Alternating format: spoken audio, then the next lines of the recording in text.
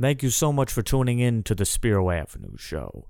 You could follow us on social media at Spiro Avenue on Facebook, Twitter, and Instagram. You can also watch our full episodes and clips and highlights on YouTube. And we would appreciate it if you could hit that subscribe button for us. Anyways, thank you so much for tuning in, and I hope you enjoy. I don't know whether to call these days melancholy or bizarre or odd. You know, one of my heroes growing up in the broadcasting realm was the great Larry King, originally Larry Zeiger, who made his broadcasting debut in 1953. And his first time on the mic, he froze. He didn't say anything for nearly a full minute, which is like half an hour in the broadcasting world. And his boss came in and yelled at little 22-year-old Larry King and said, "This is a communication business. Communicate," and then stormed out of the room. And Larry King rolled with it. And what he said that he learned that day was the secret to broadcasting is to just be honest and be direct. And I'm going to be honest with the audience tonight. This is a show whose main topic, whose opening topic anyway, is not one that is fun for me to discuss. It is one that I am eagerly sprinting away from because it's just unpleasant. And I want to get that out of the way. But I will say the two guests that we have to discuss it have made me enthusiastic to tackle this Michigan State Tunnelgate thing. I am planning, barring for some major change in the story, some revelation that we don't see coming, I am planning to leave this behind tonight. But I think I have two really wise men to help me close my book on this, barring Mel Tucker being caught on tape punching somebody and nobody saw that coming. So I'm looking forward to... That would be Juwan Howard. Oh, well, you're starting in already. So this is kind of a return for one and a debut for the other. Scott Burnstein, best-selling author. You are one of the most respected guys in town. Everybody knows who you are. I don't know what's going on with the Alabama hoodie, but that's we'll get that story later. And a debut, we've met before, but at a basketball game, you probably don't even remember it, sat with you in 2017, seeing Oakland play Michigan State at LCA. Jeff Sakwa. I was saying Sakwa for 10 years. You can say whatever you want. So you are a Michigan State power broker. You have so many titles for chair of the GOP, Michigan GOP. Co-chair, not chair. That's like co-chair. That's like VP, no power. Well, that's not what I hear. Maybe that may be what it says on your business card, but I hear you're as powerful as anyone in terms of the power brokers. No. So I welcome you both, and this is hopefully you guys can help me sort through this stuff. We talked a little bit before the show. We have a mutual friend, Brian Asalam, former Michigan State trustee. He's been on the show a couple of times, has his own show in Birmingham at the fledgling Woodward Sports Network. And Brian had a rather long, I think it was like an 11 or 12-minute soliloquy where he just went off solo covering Michigan State and the fallout with Tunnelgate. We cut up just a piece of that, and I want to start there and kind of work off that. So let's run Brian's tape from last night on the Spartan Dog 4 Life show. Are U of M and Harbaugh done suspending our players? That's what I want to know. Are we done with that? Michigan State has taken the appropriate steps. Agree or not, bending the knee, bowing or not, to their administration, to their narrative, to all the media. One of our young men swung a helmet. Others were involved in altercations. We have dealt with them swiftly. Mel Tucker has responded admirably and done what he's supposed to do. Coach, were you out there asking for Juwan to get charged with assault when he slapped the coach? I mean, the hypocrisy coming out of Ann Arbor is something else. Absolutely. And I know this is not a popular take. I totally get it. Totally get it. MSU has stepped up. We've stepped up. And some will argue we've bowed and we bent the knee to them over there. And kind of overreacted. Okay, former MSU trustee Brian Asalam. Now, he said there, I know this isn't a popular take. I will say he's right about the Michigan side. That's not a popular take. The Michigan State perspective seems to be somewhat reflective of that, where everybody acknowledges it was bad, can happen, punishments are warranted, punishments were meted out. There seems to be a little bit of reveling in this stuff on the Michigan side, a little bit running with this, maybe more to an extreme than I think is necessary. That seems to be the consensus Michigan State take. Not that Brian speaks for everybody, but anecdotally in my experience, that's about 88 to 90% a representative example of what Michigan State people feel. It was bad, punishment warranted, a little bit overkill. I'm not saying to arrest everybody. I'm not saying he's wrong, but is it something that is unexpected? I mean, is this behavior that the University of Michigan and their fans and their athletic department and the powers that be there, kind of the typical, dare I say, arrogance and self-righteousness? And this is coming from someone who, I went to Indiana. I grew up in the state. I Couldn't honestly, get into Michigan or Michigan. I honestly root for both programs. I want to see both programs. Yeah, your do well. rivalry neutral. I wouldn't even know your leanings either way. So so in one sense, he's right, but what's the newsflash? That's my. So you're talking to a guy here who does not hate Michigan in any way, shape, or form. I grew up on Michigan. My very first sports memory is 1969, 24-12. My oldest brother's 9 years older than me. I just was a holiday every year, Michigan, Ohio State. So I'm in the middle of I have a friendship with a guy named John Wangler. I think you know who he is. And one guy I always wanted to meet, I never got to meet, met a lot of people. I never got to meet Bo Schembechler.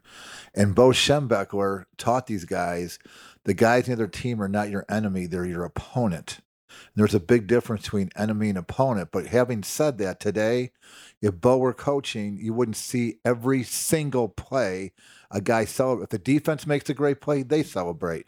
If the offense makes a great play, they celebrate. The entire freaking game is first down. I tackled you, I got a sack, and that creates the animosity going on. And as a guy who's now 62 years old, I find it sort of boring in a way because it's just like, it's a taunting game the entire game. So I don't know what happened in that tunnel. Taunting does not excuse bad behavior, but I agree with Brian and my friends that went to Michigan. Again, I don't hate Michigan, and my Spartan friends hate me for not hating Michigan, okay? But at the end of the day, Mel Tucker's got a job to do. Harbaugh's got a job too. The authority. I think if I'm Mel Tucker, they lose every game. He's got a great excuse built in. What I'm worried about as a Spartan fan, how is it going to affect recruiting? Obviously, what somebody does not reflect on Mel Tucker. Please. It's ridiculous. Just like there's good people who go to court every day, their kids mess up. That doesn't mean the parents are bad. I got friends who are horrible parents. Their kids are great. I got friends, their parents are, every which way. It was an isolated moment in time that was wrong. The punishment, at the same time, you don't ruin a kid's life for it. They got a whole life to live. It's not the end of the world. I mean, if a guy got hurt, it's awful. But we learn from our mistakes, and God knows we're all imperfect, with the exception of Scott. Well, everyone knows that. So, I mean, if you are... Oh, go ahead. So there's a lot of conversation about, going beyond suspensions and whether or not players are being kicked off the team, starting to talk about, or not starting, but immediately they started to talk about whether or not the law should get involved, whether there should be criminal charges pressed. I think the one thing that gets lost, and there's a lot of fallacies that surround this conversation, and I've heard a lot of it from the sports media around here. There's a lot of social media static, if you will. And I think we shouldn't lose sight of the fact whether or not Jim Harbaugh gets up at a press conference and says he wants charges pressed, whether or not Mr. Green's family come out and say we want, whether or not Brian Masalem says that, and Jeff Sakwa say we think that's ridiculous. It's none of their choices. Correct. The choice comes down to the Washtenaw County prosecutor and the Ann Arbor, the law enforcement. So whether or not they want it, who cares if they want it? Well, the decision will be made by the authorities, and that's where we'll be at. It is an incredible misconception that you see, and it's one thing for a layman, but like actual blue check mark reporters will come out, and this is all over. Jim and Green's family plans to press charges. Like that there's no such thing. Like that's the prosecutor. You can encourage the prosecutor. You can Absolutely. say we want you to do this. You can increase the likelihood because you're a cooperating witness. Right. And I'm not saying there's no correlation. Obviously, an enthusiastic witness that is saying, "Yeah, I want to press charges," that may up the chances. But Jim Harbaugh saying, "I want charges pressed." I'd like I'd like to think that doesn't hold any weight with the authorities in Ann Arbor and who decides whether or not things should actually. He hasn't won a championship. He doesn't have that kind of authority. Put into the legal system. Here. Now, I mean, none of us are sitting here practicing attorneys today, but I mean, for the helmet swinging incident in particular, it's on tape. I mean, I'm taking Michigan at their words that there were broken nose, facial lacerations. There were some significant injuries, more than just a scrape. I'm okay with the prosecutor bringing charges 100%. there. You don't like that idea? No, I do. I mean, he hurt somebody. That's a big deal. Yeah, like that. I think that kid can't go around hurting individuals. Right. And that's why I think I haven't heard anybody. I'm sure there's somebody out there, but I haven't heard a single Michigan State person fight against that. What I am curious about is, and I don't know, Jeff, if you're as involved as Scott and I with Twitter and that, but there is a reveling in this where they're like enjoying it, is my perception, and that seems to be a common perception. The Michigan side of it. They are enjoying it. This is like they are bloodthirsty for. I mean, they want Mel Tucker suspended. Ridiculous. It's just to me, it's been taken as it's a terrible thing that they're trying to make rivalry fodder. They're trying to expand it and make it an even bigger issue. Is that an unreasonable position? That's the society we live in today, and everything. Every day we pick up a newspaper, it's us against them against whether. That's the world we live in today. But backing up a second, you have at the end of the day, like you said, it's going to be the authorities that make the decision. But if you were an opponent, you were playing. Last year, you were playing Michigan State and Kenneth Walker didn't play, and you won the game. It would never feel the same. So you want to beat and talk to any athlete. You're friends with athletes. I'm friends with athletes. You want to beat everybody full strength. We'll talk about the back-to-back Pistons later, so I'm told. I mean, we were without guys in '88. We beat in '89. We beat the Lakers without their starting backcourt. We won, but that's part of the game. But I would have liked to beat them with Magic Johnson and Byron Scott. So we didn't. So they didn't play. David Rivers. Yeah, so you guys are geeking out on the 80s basketball, right? Yeah. So just moving on from this specific component, I think it seems that we agree, but correct me if I'm wrong. We all seem comfortable with the idea of helmet swinging guy gets charges pressed against him. Oh, yeah. And beyond that, the suspension should be sufficient, right? I mean, they're asking for Michigan people are asking for these guys to be electric chair, have charges pressed against them, be kicked out of the program. Some of these guys listed, I'm not going to get into whether it's 2 or 4. There's some discrepancy there, but there's more than one. I know for a fact from talking to people up there that have seen everything that there is to see. There's a couple guys in this that it was pushing and for 4 seconds. And you're in a skirmish, you're emotional. I'm not saying don't suspend them. They were suspended. I'm fine with that. We're going to kick the kid out of school for a skirmish and he's pushing a guy. Guys are bumping around. To me, that's insane, right? You think that's fair? No, I don't. But at the same time, I'm not making the decision. I haven't seen all the tapes. Well, we know, but I don't have Jim Harbaugh here and the Washtenaw County prosecutor. I'm asking you your opinion. I mean, don't you think that's excessive? I don't think for pushing and shoving in a tunnel that's enough to warrant criminal charges. Yes. Thank you. If there's things that I haven't seen, again, that's a given. If pushing and shoving equals charges, the jails will be filled with too many people. I didn't love the optics, another buzzword for our time, from some of those angles where it looked like McBurrows was getting bounced around, ball. like a pinball. So it was a ugly incident. I think everybody wants quick, easy answers, and I've heard a lot of people again kind of thinking aloud or asking how did we get here? The temperature is so high, and the toxicity is at such a level. And I mean, I was talking to our producer Ben, your producer Ben, no, it's ours. on the phone a couple days ago, and I said, well, it doesn't take a rocket scientist. You don't have to look that far to figure out why things are so intense over the last 10 or 15 years. What's the factor that exists these last 10 or 15 years that didn't exist for the previous 40 years? Well, you say it's obvious. I was going to ask you that later, but let's get to it right now, because to me, I'll give you my answer, and I'm curious for Jeff's too before you give me yours. My answer would be Michigan State started winning. That's it. I mean, anything else is just noise. That's the answer. Your takeaway, Jeff? Yes, plus the addition of social media. Right. That's a great point, too. It's a 12-month. You really do get to brag for 12 months. For the first 30 years of my life, there were 2 Michigan State seasons of any national significance at all.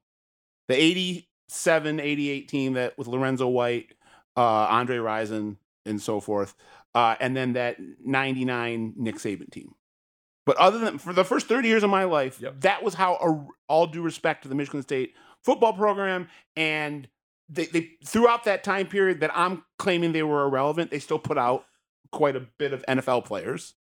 But Michigan and them were on completely different galaxies. I'll go this far. All 3 of us can recruit at Michigan all day long. Yeah, I agree. But by the way, Michigan State, we gotta work to get our recruits. I think that's what happened. So, but let me ask you guys a question. 'Cause I have a daily argument with, not a daily argument. There's a guy. No, I'm not going to mention his name. Michigan State, a football school or a basketball school? What is it? It's one of those unicorns. And that's why it's so great. It's on that list of, schools that have been in a playoff and Final Four. There's like 3 of them. Like that's what's so special about it. He insists it's football. He said, would the average fan want to win in football or basketball? I think we'll take what we can get. But I say it's a basketball school because of Izzo.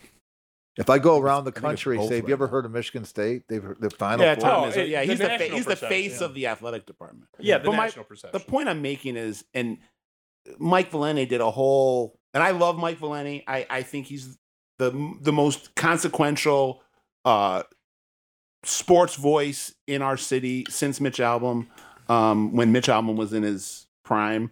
Yeah, 43 years ago. Yeah. But I had a lot of issues with the way that he addressed this particular situation this week on air, and all of this pontificating about how we got here, and him kind of obviously putting a lot of the blame on Harbaugh. But this is a result of the fact that there is a competitive rivalry now. And there wasn't a competitive rivalry for decades. And now the last 10 to 15 years, it's become competitive to the point where Michigan State is, what have they won? 10 of the last 12? Or 10 of the last 15. 10 of the last but 15. I mean, let me say this. At the end of the day, it's 100% because we won a few games in a lot of weird ways. You could argue Aiden Hutchinson's with the sack last year with you guys, the referees, lucky play, win's a win, a W's a W, an L's an L. And that's why we get up every day and watch sporting events, because we don't know the answer. That's why the sports is so bad. That's why DraftKings is making a fortune. Do they sponsor your show? They sponsor every other show. I'm actually the one that they don't. So I'm hoping we can turn them around. Yeah. But the reason they were called Little Brother is because they were Little Brother for those 40 years. I've always said I didn't think that was an unfair criticism in real time. I hate to say it, and that's coming from me. I mean, but now they're clearly not, and that has fueled the intensity of this rivalry. Yeah, and Harbaugh is complicit, but is not the cause of this. He stepped in. I would argue 4 years ago, 3 years ago, every alum wanted to get rid of him, didn't they? You don't have to go back that far. Yeah, I mean, that was all of a sudden they wanted him gone before last year. Winning's everything, right? Winning's everything, and second place is the first place loser. So, and you know what, Harbaugh, for those 6 years, he deserved the criticism. It was deserved. And he was butthurt by it. And he was, I think it still gnaws at him. He feels like these last 2 years has been a big, redemption. I'm going to stick it to you, to not just the haters at Michigan State, but to the haters within the orbit. That's what drives him. He said his quote before the game was, I'm surmising it, that we're going to play to win. We're going to put our foot in the gas. We're not going to take it off. Obviously, when he ran the trick play towards the end of the game, that's rivalry material. But you know what? So what? But my point is, he deserved that criticism. And for the last 2 years, he deserves the praise. Yeah. Last year, and I was his biggest critic. But last year, I would have said he was the I don't think I just said it, but I think other people awarded him. He was the coach of the year.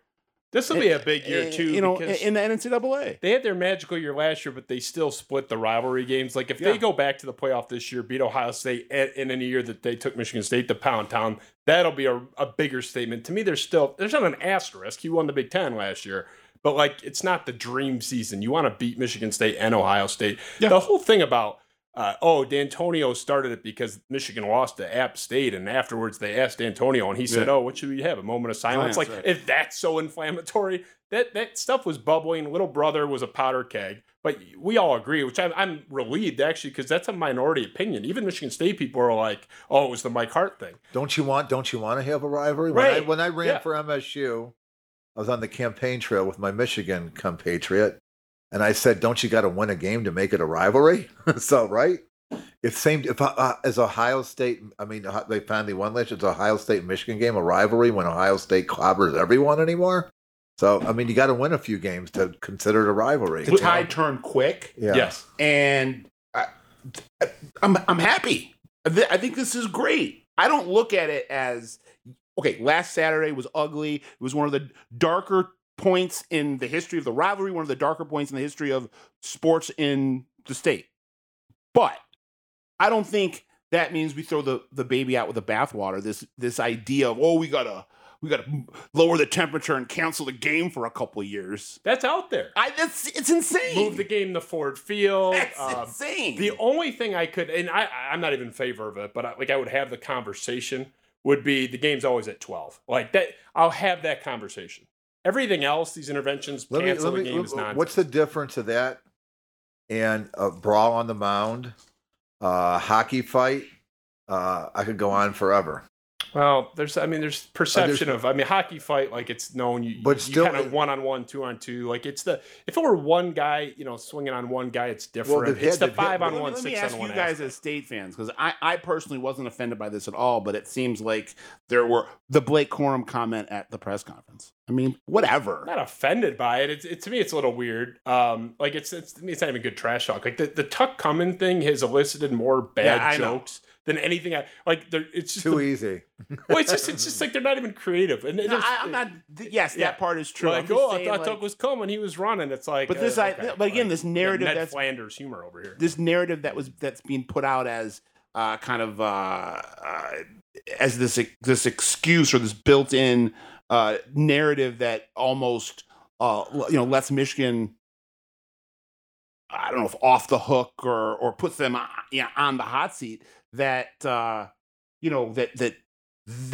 and then McCarthy's comments and that somehow the rivalry has become tainted or darker, or it's like it's just super competitive, right. And these people, these players might respect each other, but they don't like each other. I'm fine with everything until you start swinging helmets and going 6-on-1. But everybody agrees. Like there's all this arguing going on. The core tenet people agree. I want to get back to the reveling. Yeah. And I'm going to give examples because I don't want to just talk out of my ass. I'm going to demonstrate what I'm saying.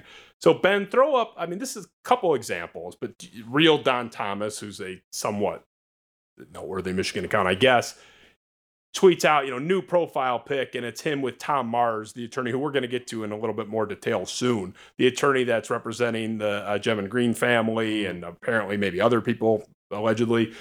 This is him sort of dunking on Michigan State. Here's me with the attorney who's going to come get your ass. Yeah. They're selling T-shirts. Roll to the next one, Ben.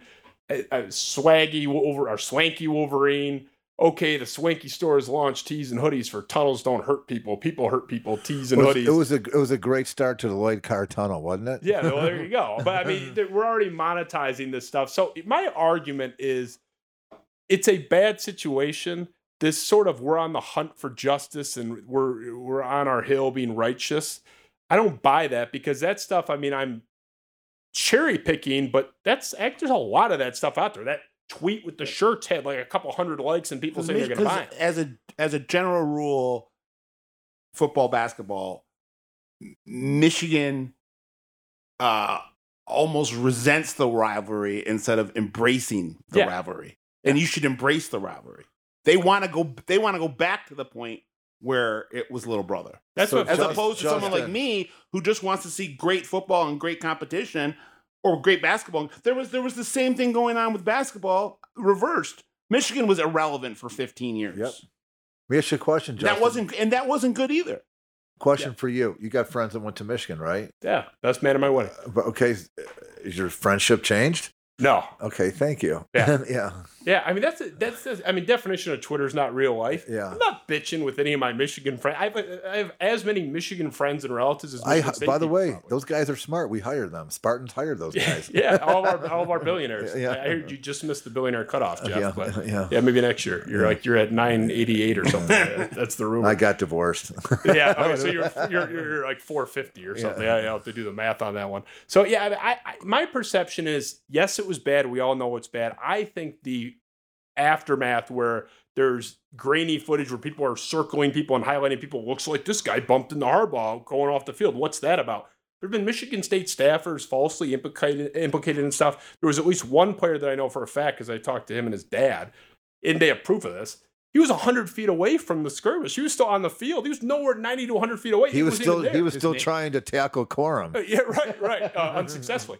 And he was implicated by not just one or two people. It's like, oh, I think I'm not going to say the name because that defeats the purpose of what I'm talking about. But he's being named as he's involved in this. He's one of the guys in the skirmish. Like, I just think this has become theater in a sense and rivalry fodder when it should be a universally solemn thing. I mean, is that like a crazy? And if you're a Michigan fan pointing the fingers at State outside of the obvious, what do you want? What more do you want Tucker and the AD and the president to do right now? I mean, they want Tucker suspended in a lot of these cases. I can't. You asked the question. No. I'm not trying to kill the messenger here, but someone that would legitimately believe that and say that aloud. It isn't someone that you should be taking that's opinions where from. Brian's video about hypocrisy with Juwan Howard. He wasn't punished. I mean, at the end of the day, he got to coach the NCAA game. So stop it. Stop it. Don't take it too far. We're truthfully. But Jeff, that was something he was that suspended for games that were were the end of the season, whatever it was. They were on the bubble. Juwan Howard assaulted someone. Mel Tucker didn't assault Exactly. That's the key to Yeah, right. He hit somebody, and then his quote wasn't so great afterwards either. If you recall, I'm from Chicago. It's what I do. No, he refused to. He refused to in the press conference. Yeah. He refused to basically apologize. Yeah, he tripled down right after. Yeah. He got talked to, and it's like. By the way, no one's talking about Donovan McNabb's statement on Twitter either. So. Donovan Edwards. Well, yeah, about with And Kanye. I'll go on the record and say I have no, and I know Donnie personally. Known him since he was 14. I root for Donnie like I'm his biggest cheerleader. I mean, really, you look great in that skirt. I've heard he's a good kid. I started on Twitter. I started the Donovan Edwards for Heisman 2023 campaign. Big fan of Donovan Edwards. Huge mistake that I don't think he took enough ownership for, and that was swept under the rug by the program. Harbaugh didn't say a word about it. He should have been sat down for that game. At least the half or something. No, he should have been sat down for the whole game. I agree, but something. Yeah, but to pretend like it didn't happen, I have an issue with it. And honestly, I have an issue with. I'm like, it's like cannibalism because I'm a part of the local media to a degree. I mean, I'm not someone with a platform like mainstream media, but it's just another example for me how we live in a major media market, and a lot of times our media is very minor league. Like there was no reporters that were pushing Michigan to do something about it. Do you buy the blue wall thing that Valenti talks about? I do. You buy that? I mean, yeah. I know firsthand. I mean, there are plenty of gatekeepers, whether it be in the media, in law enforcement, with our, I think it's, and I'm all over the place here, but I think it's shameful that Dana Nessel, who is a Michigan grad, didn't open up an investigation on the Anderson thing. And that's shameful. Defiantly so. Shameful. Yeah. What do you think? Who's running, some of the most powerful people in ESPN in that orbit, Michigan grads.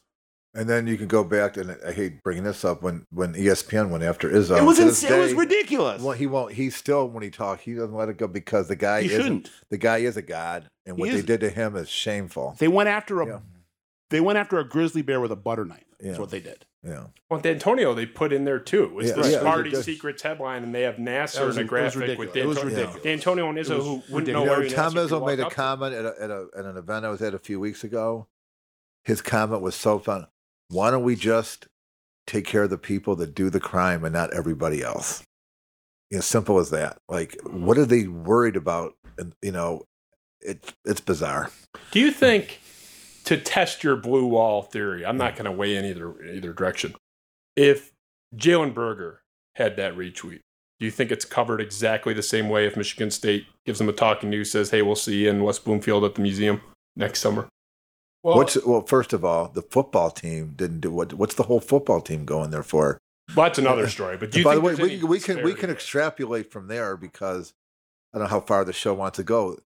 Jordan Acker and Mark Burnstein asked Ron Weiser, chair of the Michigan GOP, to resign from being in a private meeting and calling Dana Nessel and Gretchen Whitmer witches, not bitches, witches. So you call your opponent a name, and then you ask him to resign. He's donated over $100 million to school, which benefits every student that walks through that door, and faculty and alum, because he said something in a private meeting. Then you have Jordan Acker goes and sees Donovan Edwards and say, you know what? He's a good kid. We'll let it go. And he is a good kid, but you shouldn't have let it go. Right. He's a good kid. By the way, I personally disagree. I would have let it go. I mean, I am of the faith. And, kids, just let them teach, let them learn. And he went to West Bloomwood School, plenty of Jewish kids, whatever it is. To me, though, makes it worse. Yeah. It would be, I could know better, right? I can understand it more if he had gone to Cass let me finish. What I hated was, obviously, someone else wrote his apology, which just happens in sports. And the fact that it was a gaffe, is that what do you call it?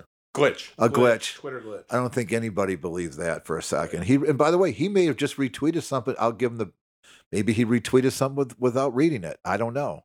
But he definitely retweeted it, and Kanye was his guy. And that's what happens with somebody like Kanye. We're getting off on the subject, but it is what it is. It's a teaching moment, but Kanye's got a forum. He's got a platform. It's very dangerous. Now we got Kyrie a few days later. We're getting way off on the tangents. I'm going to let you take over. If I was a college football or basketball coach, I would have a rule that during the regular season, nobody posts anything. Well, you don't have to talk to Tom Izzo about social media. I would say nobody posts anything. You can post in the off season. You ain't posting during the regular. Yeah, that's going to be a disadvantage with NIL, though. These guys are pimping themselves, so that's going to be used against you in court. $50 $50 a tweet, pal. Okay, how about? I think you could carve in some like exceptions into that policy where, like, if you're getting paid to tweet out something for United Wholesale Mortgage, that's okay, but I don't need your pontificating on Kanye West. Yeah, but are they going to be following you if all you're doing is sponsored things? I don't know. That's too much Big Brother. Let them do their thing. But just put a button on it, though, Scott, because you hummed me to death. Jalen Berger does it. Is it the same? Is it the same thing? Well, I was about to answer, but Jeff wanted to jump in. But yes, I thought about it for about 30 seconds, and my answer is yes. And I'm not going to name names, but I can just, on the top of my head, I can think of at least two writers between the Free Press and the News that would have written something on Jalen Berger that did not write something on Donovan Edwards, and we'll leave it at that. So you think it would be different and treated differently? So yes, that's the blue wall again. Yeah. It's a big wall. I've had the blue wall debate with like 27 guests, and it's like 50-50 split on whether it's real or not. I think there's something to it, but it's overstated. If it looks like a duck and it quacks like a duck, it's a duck. So I'm older than you guys are. Everybody has media favorites. Everybody has guys, in professional sports, PR guys, players, athletes have their favorite writers. They feed them stories. They trust them. You've gotten favorite people in your career. And maybe the blue people have more people than the green people. That's the way it goes. But you know what? That's life. And who cares? That's the way it goes. I want to jump into the showmanship from the legal aspect. And I think everyone at this table, I know Scott knows Wade Fink, who's a friend of mine. And at some point we'll be at this table discussing the legality of this stuff as it comes out and things change. But the Tom Mars role here, he has, as we mentioned earlier, Tom Mars has been retained by the Jim and Green family. Supposedly, maybe some other people are talking to him as well. He was most famous probably for, in this sort of state, I guess, for getting Shea Patterson declared eligible early against all odds by all accounts. He also famously had a flopped case against Mark D'Antonio in Michigan State. Brain Trust leadership. Hollis was involved. Lena K. Simon was in that lawsuit. I believe did he not get sanctioned or something too? Well, no, he left right before the shit hit the fan. Okay. So he got out, but I'm not going to speculate on to what extent he was participating. He bailed on that legal team just before it hit the fan. So this is Tom Mars going into that D'Antonio Blackwell lawsuit. Ben, throw that up, please. I've reviewed certain evidence that convinced me beyond any doubt that Curtis Blackwell is the victim of a very troubling injustice. It's my opinion that Michigan State has taken a path in this litigation it will come to regret. This is in regards to the Blackwell-D'Antonio lawsuit. That was from February 2020. Let's do the Tony Paul headline shortly thereafter, Ben. Right a month later. Blackwell's 17-month case against MSU's Mark D'Antonio and others should be tossed out. This is according to the magistrate, and let's see what the magistrate said. Ben, roll that. A federal magistrate is recommending a full dismissal of the lawsuit against Mark D'Antonio and other former MSU officials, saying the lawyers for Curtis Blackwell have made mistake after mistake and attempted to harass the former football coach. Judge Sally J. Barron said Blackwell's lawyers repeatedly misused court process for the purpose of harassing the defendants. The judge further stated the inappropriate conduct of Blackwell's attorneys have marred the history of this case. That was just a month after Tom Mars's comments about, I've seen the evidence and this is really bad. This case was dismissed by the judge, who we're not going to get into all the myriad issues with it. The case was a disaster. Their process was a disaster. I bring this up, and we mentioned Mars exited this case right before it was dismissed. But I use this as an example of Mars grandstanding, saying Michigan State's in for it, and then everything kind of fizzling out. There was no meat on the bone, and it was dismissed in embarrassing fashion. This is a little different, obviously, because there's something objectively illegal on tape. So it's a little different. I'm not comfortable with Tom Mars being in the situation, trying to dunk on Michigan State. And I'll finish here before I throw it to you guys. His series of tweets, and this stuff's still ongoing, he may have had something since we started, has been, to me, completely inappropriate given the seriousness of the situation and the legal proceedings. Not illegal, but improper. Ben, can we roll his tweets? Tom Mars just dunking on Michigan State left and right. He's back there. He's texting his girlfriend or something. There we go. Okay. So this is the first of a few. Sometimes it makes sense to wait until an investigation is finished before taking disciplinary action against a college athlete, but not when this happens. How many times would you have to watch this video before deciding to kick the player off the team or expel them from school? I don't know. If the NFL referee, it'd probably take a little while for them to make the decision. You actually read about that. Roll the next one, Ben. You can just run right through them. I assume the delay by the Big Ten is the result of Kevin Warren not being able to participate in the review because his son is a tight end on MSU's football team.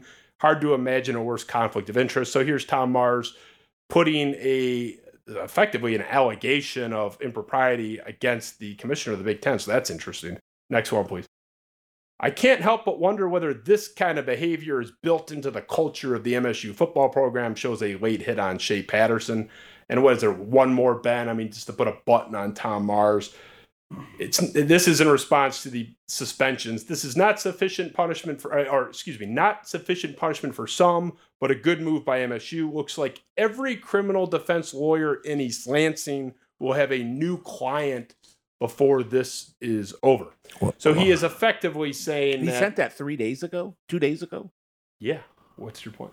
No, my point is that that wasn't tweeted during the incident. No. It was tweeted like this week. Yeah. I'm saying that's an inappropriate comment. Is what I'm saying. You think his position is Michigan State has such wide culpability criminally. He said criminal defense. We're not talking civil. Remember, that's a different standard with more serious consequences. every criminal defense attorney in East Lansing is going to have a new client. He is making this seem like I think he's from Mars. You think he's from Mars? Yeah. That's where he gets. Yeah. I mean, to me, is that not insane grandstanding? If you want to talk about his client Jim on Green, we're all together. Everyone has said that. Better call Saul. But tell me and I'm not trying to diminish the attack on Jamon Green because it was brutal and horrible. And again, if charges criminally come from it, so be it. But from a civil posture, unless you can show me, and maybe you can, that his chances of playing professional football have been undermined or that he has some career-altering or life-altering injuries, where's the damages? Yeah, that's going to be the key. You would have to show some. I mean, you can get into the category of, PTSD. Right. And Okay. I can't sleep at night. Right. You need a psychologist or psychiatrist to testify. I mean, there is a lane. I hear for that. Tuck coming when I'm sleeping at night. Yeah, well, okay. I mean, not that. They're not afraid of that anymore for whatever reason. But look, it's a lot of bluster. But to me, like it's a guy, in my opinion, who's not a very good lawyer trying to try a case and get publicity and have his phone ring. I just think it's like, and you're giving him you're giving him the stage. You're giving him oxygen. Yeah. I mean, he doesn't need my help. I mean, this is stuff he's already. I don't follow. He's in the Detroit News and Free Press. He's been seen 1,000 times on Twitter. He doesn't need my help. The story's driving internet traffic. Yeah. Oh, I mean, that's a whole other. I'm actually surprised there hasn't been more reporting on it. As much reporting as there been. Yeah, I just, to me, like, it betrays the notion that this is a solemn event. You're tweeting out videos from 5 years ago. Oh, it's the culture of the program. Oh, every criminal defense attorney in East Lansing is going to be busy these next few weeks. I want someone that throws out the culture of the program allegation. I want someone to bring me, and I'm talking about, since Mel Tucker took over the program, bring me the list of discipline issues that he's had. I mean, short. That's my point. Like, so don't tell me this is indicative of the culture. Well, and that's the point I've made is that, like, both schools, every major school, D'Antonio did have there's 1,000 examples of these at Michigan and Michigan State. I mean, to me, it betrays the notion this is a solemn event and we're seeking justice. And this family said, to me, that is a clown car operation on his part. And I'm sorry, it's not in a vacuum. There's a lot of people that are doing the same chicken dance on social media. It's like, shouldn't you guys be sad about this shit? Like, can't we all agree that, like, oh man, that went dark? Like, why is this being used, parading around to dunk on people? It's the most bizarre vibe. It just there's a just disparity there from what it should be. You know what's sad?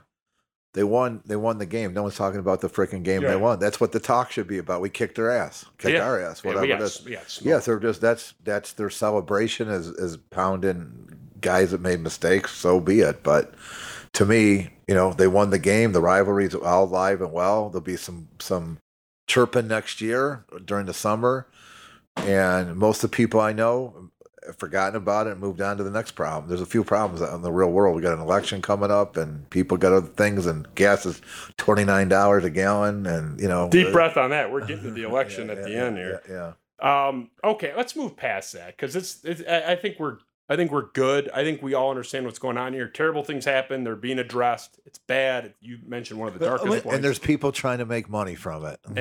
Let me throw out one thing, and this is a very, very small nitpick. So I don't even want to categorize it as a critique. But if I was the only thing that I would have done extra that Michigan State hasn't done, I probably would have sent two of my captains out to the media to do some type of, this was a bad look. We take ownership for it. This isn't who we are. You know why they didn't do that, though? Why? Because there's police there taking police reports. You're not going to have someone go give a statement. You keep your mouth shut. I'm not talking about implicating anybody. I'm talking about the captains of the team talking in general terms. You don't talk. They can accidentally implicate. Everyone's saying, why isn't Mel Tucker apologized? I guarantee, I don't know this for a fact. I'm inferring it from common sense. Tucker was told not to call an apology. If that's the case, I'm just giving you the answer. No, if that's the case, that's the case. I'm just they were You're told a lawyer, not you to. should know that. They were Not a very told. good I think one. if you talked in generalities and you had team captains that were, Then you're putting a 21-year-old, hey, don't trip up. Don't say something that could burn us later. I mean, when you start throwing out lawsuits in the Ann Arbor Police Department, like immediately, that's what people do because you can that can be rolling at the civil trial or it's the valid. criminal. It's valid. That's You the answer are for that. 1,000,000% correct. I like Jeff. I mean, you're too. Scott's too mean to me. He's always pushing back on everything. So let's move on. I'm done with Tunnelgate. Hopefully forever. Again, barring a major material change in the story. I want to talk about Michigan State big picture. We'll spend a little less time on this. You mentioned Mike Valenti earlier. He made, and I'm not talking about the segment you're talking about. Yesterday, he makes this impassioned plea to the Michigan State fan base who are crying about Mel Tucker, saying he's a boss, he's overpaid, or whatever. He laid it out there in about a 7-minute segment that we spliced up. Ben, let's roll that. Mike Valenti's impassioned plea to the Michigan State fan base. For Spartan Nation, many of you, not all of you, many of you disgust me. And I'll tell you why. The behavior of some of you is disgusting. And it's in relation to Mel Tucker. So let me just go right down Main Street with this. Make a decision. Either your dislike of this man and your love for who he replaced are irreconcilable, or you're going to begin to put your football program first. Because let me tell you something. Mel Tucker is in it. I mean, in it right now. And we all sat from afar and laughed as Michigan never allowed Rich Rod to get off the ground. Never. The Lloyd Carr loyalists, the factions, and Rich Rod's own idiocy, it never had a chance. I cannot believe the way some Spartan fans are talking about Mel Tucker less than a year from an 11-win season. But let me be clear about something. You either get behind this guy and give him a fair shake, or we're going back to the dark ages. And this program will look like Perlis the end years. Okay? So figure it out.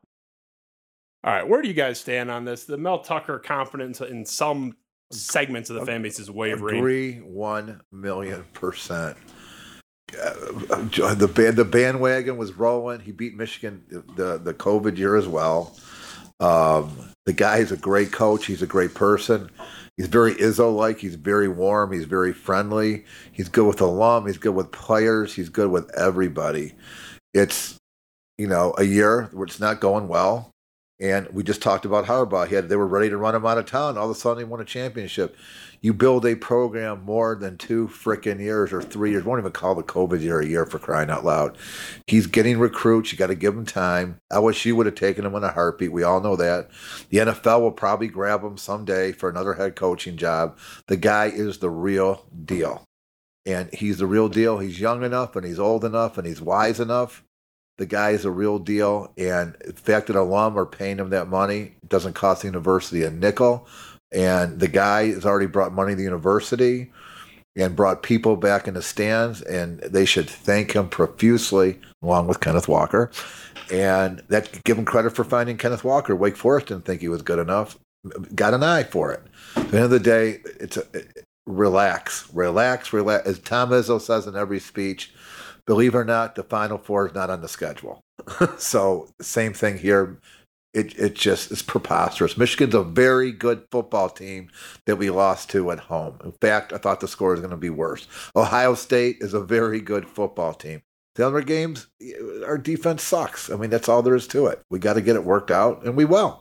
Have faith. So you're not shaking at all. You're as confident as you were 10 months ago. I think that if you're a Spartan fan, we talked about a little brother complex. Ohio State, the second. You know who the second best team is in the Big Ten? Who do you think it is? Michigan. Wrong. Ohio State's second team. Okay, that's how good they are. I mean, their quarterback's driving a Bentley, for crying out loud. So at the end of the day, Ohio State is elite. Michigan is elite. We're trying to get there. It takes more than 1 year to get elite. It takes more than 2 years. I guarantee you, Harbaugh would love Mel Tucker to take a hike. He would love him to take a hike because he is a formidable force. to be reckoned with, and he's proven it. I mean, he's having some issues this year. He'll work it out. What do you think, Scott? Yeah, as much as I disagree with Mike's take on Monday on the Tunnelgate incident, and I am in lockstep with him, like I am most of the time with his opinions when it comes to Mel Tucker. Obviously this year and what happened on Saturday is not ideal. Nobody's going to sit there and tell you that for what you're trying to get and where you're trying to go, that this is something that should be par for the course. I don't think anyone would say that. Unlike Rich Rod, there's proof has been provided. What happened last year was a tremendous coaching job by Mel Tucker. He's shown he can do it. So it's not like Rich Rod. Yeah, he had shown it at West Virginia, but he was a disaster from day one at Michigan. So the momentum started to build pretty early, and then as Valente pointed out, there were a lot of internal politics at play with Lloyd Carr and loyalists in that building that weren't helping the Rich Rod program, and in fact were hurting the Rich Rod program from within. So I'm not worried about Mel Tucker. I think they got a steal in him when they were able to grab him 3 years ago. Steal for $9 million a year. Well, I'm saying when they the first deal, when they first found him, the contract, it will all come out in the wash. You got every coach in America. In 4 years from now, you'll know whether or not he's worth $10 million a year or not. And I'm betting that Michigan State made the right choice, that this year is an aberration. I'm a little bit closer than the average person because of my recruiting beat. In addition to my crime reporting, I do a lot of reporting on blue chip football and basketball recruits. So I'm kind of in the trenches with the players, the recruits, their families, the coaches that are scouting and recruiting them. And from seeing what Tucker's done on the recruiting side of this and seeing him interact with players and talking to those players and talking to those players' parents, Mel Tucker is outstanding at connecting with recruits, filling his classes. Obviously, he's shown an eye for the transfer portal. This year, he might have had a couple misses. I don't know. That's going to be the name Jacoby of that game. Wyndham did pretty good. He was a transfer portal guy. I guess I kind of thought Berger and Carruthers might be a little bit more You need a lot of dynamic. You need an offensive line too, boys.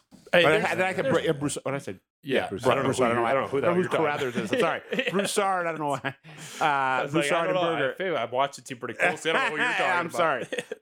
So it's like Coward talking about Armstrong, the running back for the Bears. Everyone's like, "Who the fuck's that?" So I'm not worried about Mel Tucker, and I agree with Valente that it could be very detrimental to where you're trying to go if everybody is not on board. I don't know anybody that's off the Tucker train of my friends. That's one thing I wanted to ask you. Well, I don't know where he's getting that from. So maybe I don't have the pulse, but I've seen most of the hate that's coming to Tucker is coming from Michigan. Well, I haven't seen a lot of Michigan State fans that are upset with Tucker. Here's the key distinction where Valente, he's not wrong, but a little bit off base.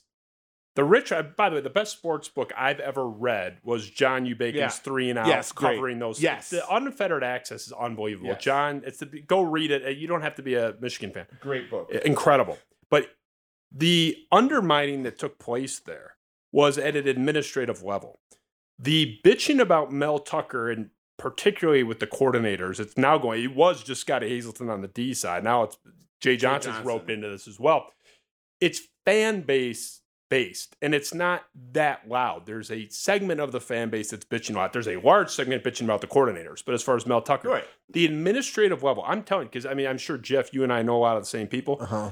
There ain't a soul up there that's not completely on board with Mel Tucker. There's not a soul up there that in any position of authority or power or influence that thinks Mel Tucker is 1% less likely to succeed than they thought 12 months ago. So you can call us all stupid. You can call those people ignorant if you want. That everyone has an opinion, but that's the reality there, and that's not the case. Rich Rod was fucked. I mean, they were undermining him before he got there. The Bacon book talks about it in great detail. I'll tell you a story that you don't know, neither one of you know about. In. I ran for MSU trustee. I lost to the great Brian Masalam. And I got a call from a guy that you probably know, and you probably know, your audience might not know, Worldwide West. You got to know who Worldwide West is. West thought I won. West thought I was on the board. And he called me with a guy that he said, you got to get rid of D'Antonio. I got the next coach for you. His name is Mel Tucker. He's on the phone with me right now. He was with the Georgia Bulldogs at the time. And I asked him a question. I go, why would you want this job at Michigan State? He said, because I win at Michigan State, I'm a hero. If I win at Ohio State, I win at Michigan, I win at Michigan State, I know what I'm getting into in the Big Ten. I can win. I will be a hero, and I am going to do the job. He wants to win so bad and stick it up OSU's ass and Michigan's ass. Okay? Those weren't his words. Those are mine. What was the gist of it? At the end of the day, he's a very focused guy. He's I didn't even know how talented he was. They were never going to fire D'Antonio after he won a Rose Bowl. He had a job for life, just like Izzo. And then he quit, and then the phone calls started coming in. And he was at Colorado, and I was in the middle of it. It was pretty cool, whatever it was. And I only met Mel Tucker. When I talked to him on the phone, I've only met Mel one time in my entire life, okay? He'll own you. If you meet him, just like Izzo, he would get a Michigan fan to love him, believe it or not. He's that good. That's why he can recruit, and that's why he can coach, because he's a believable, good human being. End of story. We did a show. Ben, throw up that screenshot during the Luke Fickell mess when we're recording them, and I want to bounce that back to you, Jeff, because I'm fascinated for this angle. Michigan State was on fire as a fan base. This was a show I did. I had more hair and was a little skinnier, but it was East Lansing is Burning, the Luke Fickell nightmare. This was right after it came out that Fickell was withdrawing, and the rumor of his wife didn't like the culture at Michigan State. It's a rumor I heard as well. So I'm curious, Jeff, because I don't know. I've heard a couple different stories. Brian has told me a version, Brian's the Bible. There's no doubt about it. Oh no, I take his word for it. But everyone had a different seat at the table and was in a room that sometimes Brian wasn't in. I mean, your perception of this, you had Tucker on your personal radar as a Michigan State power broker, which you had him on your radar way before D'Antonio retired, is what you just said, right? Well, at Wes's urging. Yeah, at Wes's urging. At Wes's urging. So for people that don't know, William Wesley, a.k.a. Worldwide West, probably the most influential non-player in if you're a power basketball fan, broker. you know who he is. By the way, in the NBA, Worldwide is the appropriate name for him. Jalen Rose gave him the nickname. Yeah. I didn't know that. Jay-Z, shout out to Worldwide West. Everywhere we go, we make a worldwide mess. He's tight with LeBron, right? Yeah. He's amazing. And you know what? The most important, he's a good person. And IRS, everybody's come after him. He's clean. Good luck. And he ended up in people. I remember knowing about who he was, and then I was in a gym doing a scout. And someone said, that's Worldwide West. I said, Worldwide West? What do you mean? He doesn't live in... They're like, he lives in Detroit. I was like... And for people that don't know, he moved to Detroit 20 years ago because he's married to Rip Hamilton's sister. No, not true. No, it's not true. Oh, I heard he came to Detroit because Rip Hamilton was traded here, did not want to come here. Oh, I thought and Wes says you're coming here, and then later on he met a lady here. Okay, he adopted her daughter. I thought the same thing you did. He adopted her daughter, and he had a child with her, and he's a tremendous father and a tremendous person. And like everybody else that comes here, they fall in love in Michigan and Detroit. Bloomfield. Yeah. So when that Fickell thing happens, Jeff, I mean, just from your seat, I know you're speaking for yourself. Yeah. I mean, Fickell seemed to be clearly the odds-on favorite. It's tough to hide. We all know that he was courted, he was offered, whatever. That seems to be common knowledge. But were you sitting there thinking, man, I got this good referral on this Tucker guy who's sort of next on the list? Like, were you kind of rooting for Tucker? No, because I don't have the knowledge. I have no history with Fickell or Mel Tucker. I got a phone call from Worldwide West. That's all I knew. He's assistant coach. It's a hell of a And he referral. went to Colorado because that's who Wes is. He said, Jeff, and by the way, Wes is more of a Michigan fan. He is a State fan. And he said, you got Michigan that deal with the Air Jordan deal. Yeah. He said, my Michigan friends are going to hate my guts for getting Mel Tucker over to Michigan State. And it was a tenuous, I'm understood, I was not in the day-to-day stuff, and it was a tenuous negotiation because he had a good job at Colorado. I believe his passion was Michigan State all along. Obviously, he's here. He got paid more. And end of the day, we'll see. We'll be back at this table a year from now. It'll be a new day. I mean, he did turn down a raise from Michigan State to stay at Colorado. That's why the shit that he gets, it's like he turned down a nice raise, and then Michigan State doubled back with an even bigger raise. It's like, who's turning down this money? Nothing wrong. There's nothing wrong with leaving Colorado for Michigan State. Well, no, but people are saying he said he was coming back. I know. I know. No, that's if I was a Colorado fan, I'd be pissed at him, right? Well, it went way beyond Colorado fans. The ESPN was. Yeah, but at the end of the day, last time I checked, it's a free world, and if a guy doesn't really want to be there, let him go. It wasn't a lateral move. His heart's not into it, huh? Not even close. Who are these people turning down like a 120% Well, raise? because he met with the alumni and he said whatever. But if you watch again, going back to Charlie Crist asked DeSantis, would you ever run for president? He didn't answer the question. Mm-hmm. And Whitmer was asked today, would you ever run for president? And she said, no, I'm going to be governor for 4 years. We'll see. We'll see what happens, whatever it is. Like, nobody likes being put on the spot, right? So it is what it is. I mean, people have careers.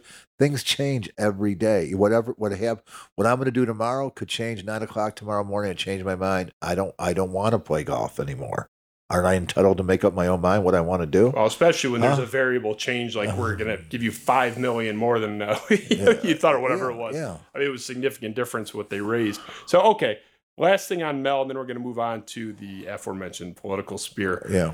Do you have to make some staff changes here? Yes. You agree with that much? Yes. So you're good on Tucker. What change you making? Valenti's topic today was you can only choose one, Jay Johnson or Hazelton. Which one goes? I mean, what are you doing?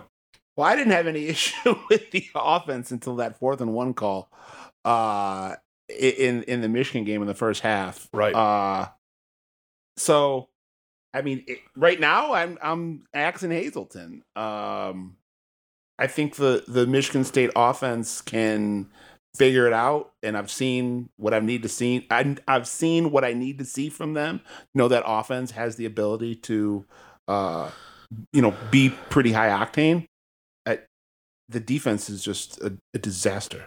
I'm bringing them both back. What are you doing, Jeff? Bringing them both back. Jeff, I can't believe I found out. I'm the only one. Yeah, I was the only one. You and I are the only two.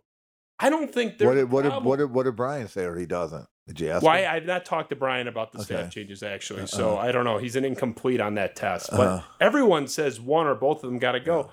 The defense is actually playing better now that they have some bodies back. And the offense, one of the best offenses in the country last year. You can chalk it up to K9 all you want, and that's not necessarily unfair. I got to see a little bit larger sample size of ineptitude than I've seen. It's fire everybody all hire Aaron Glenn for the defense. They mentioned I'm something. good on that. I'll pass. Valente mentioned something on the radio today that I agree with in terms of the offenses, and you can hit the siren, Ben. And I am partial because I know some of these kids since they were younger. But Trey Mosley, you got to get him involved more. I agree. Where is he? Seriously. To me, Trey Mosley is a star waiting what the answer is? Break out. We don't know when you watch TV, or maybe is he open or isn't he open? I don't know. Well, sometimes he's not getting enough targets. Yeah, he's not even really out there. Yeah. I mean, Valente's thing was you got to scheme By the way, do you have private conversations with him ever or no? Yeah. So okay, you don't have to mention it on the air. We don't get the kid in trouble. So Trey's a great kid. Again, I've known him since he was 14. Just like Donovan, you breastfed him. A lot of those they call. It's. I digress, but I'll just throw out for 30 seconds and give a shout out to. This will give some love to Michigan. Ron Bellamy, the wide receivers coach at University of Michigan, who got him the job at West Bloomfield. Mr. Sakwa over here installed him at West Bloomfield High School in the late 2000s, and that was a football program that was the definition of a bottom dweller and irrelevant for its entire existence for 50 years. And in a matter of a decade, Ronnie Bellamy turned that program not just into a state title contender, but into a national brand, a national recruiting brand. And I'm going to tell you one thing you're missing big time. The grade points went up big time. That's impressive. And because that's more important, and because 99% of those kids don't even go to play football in college.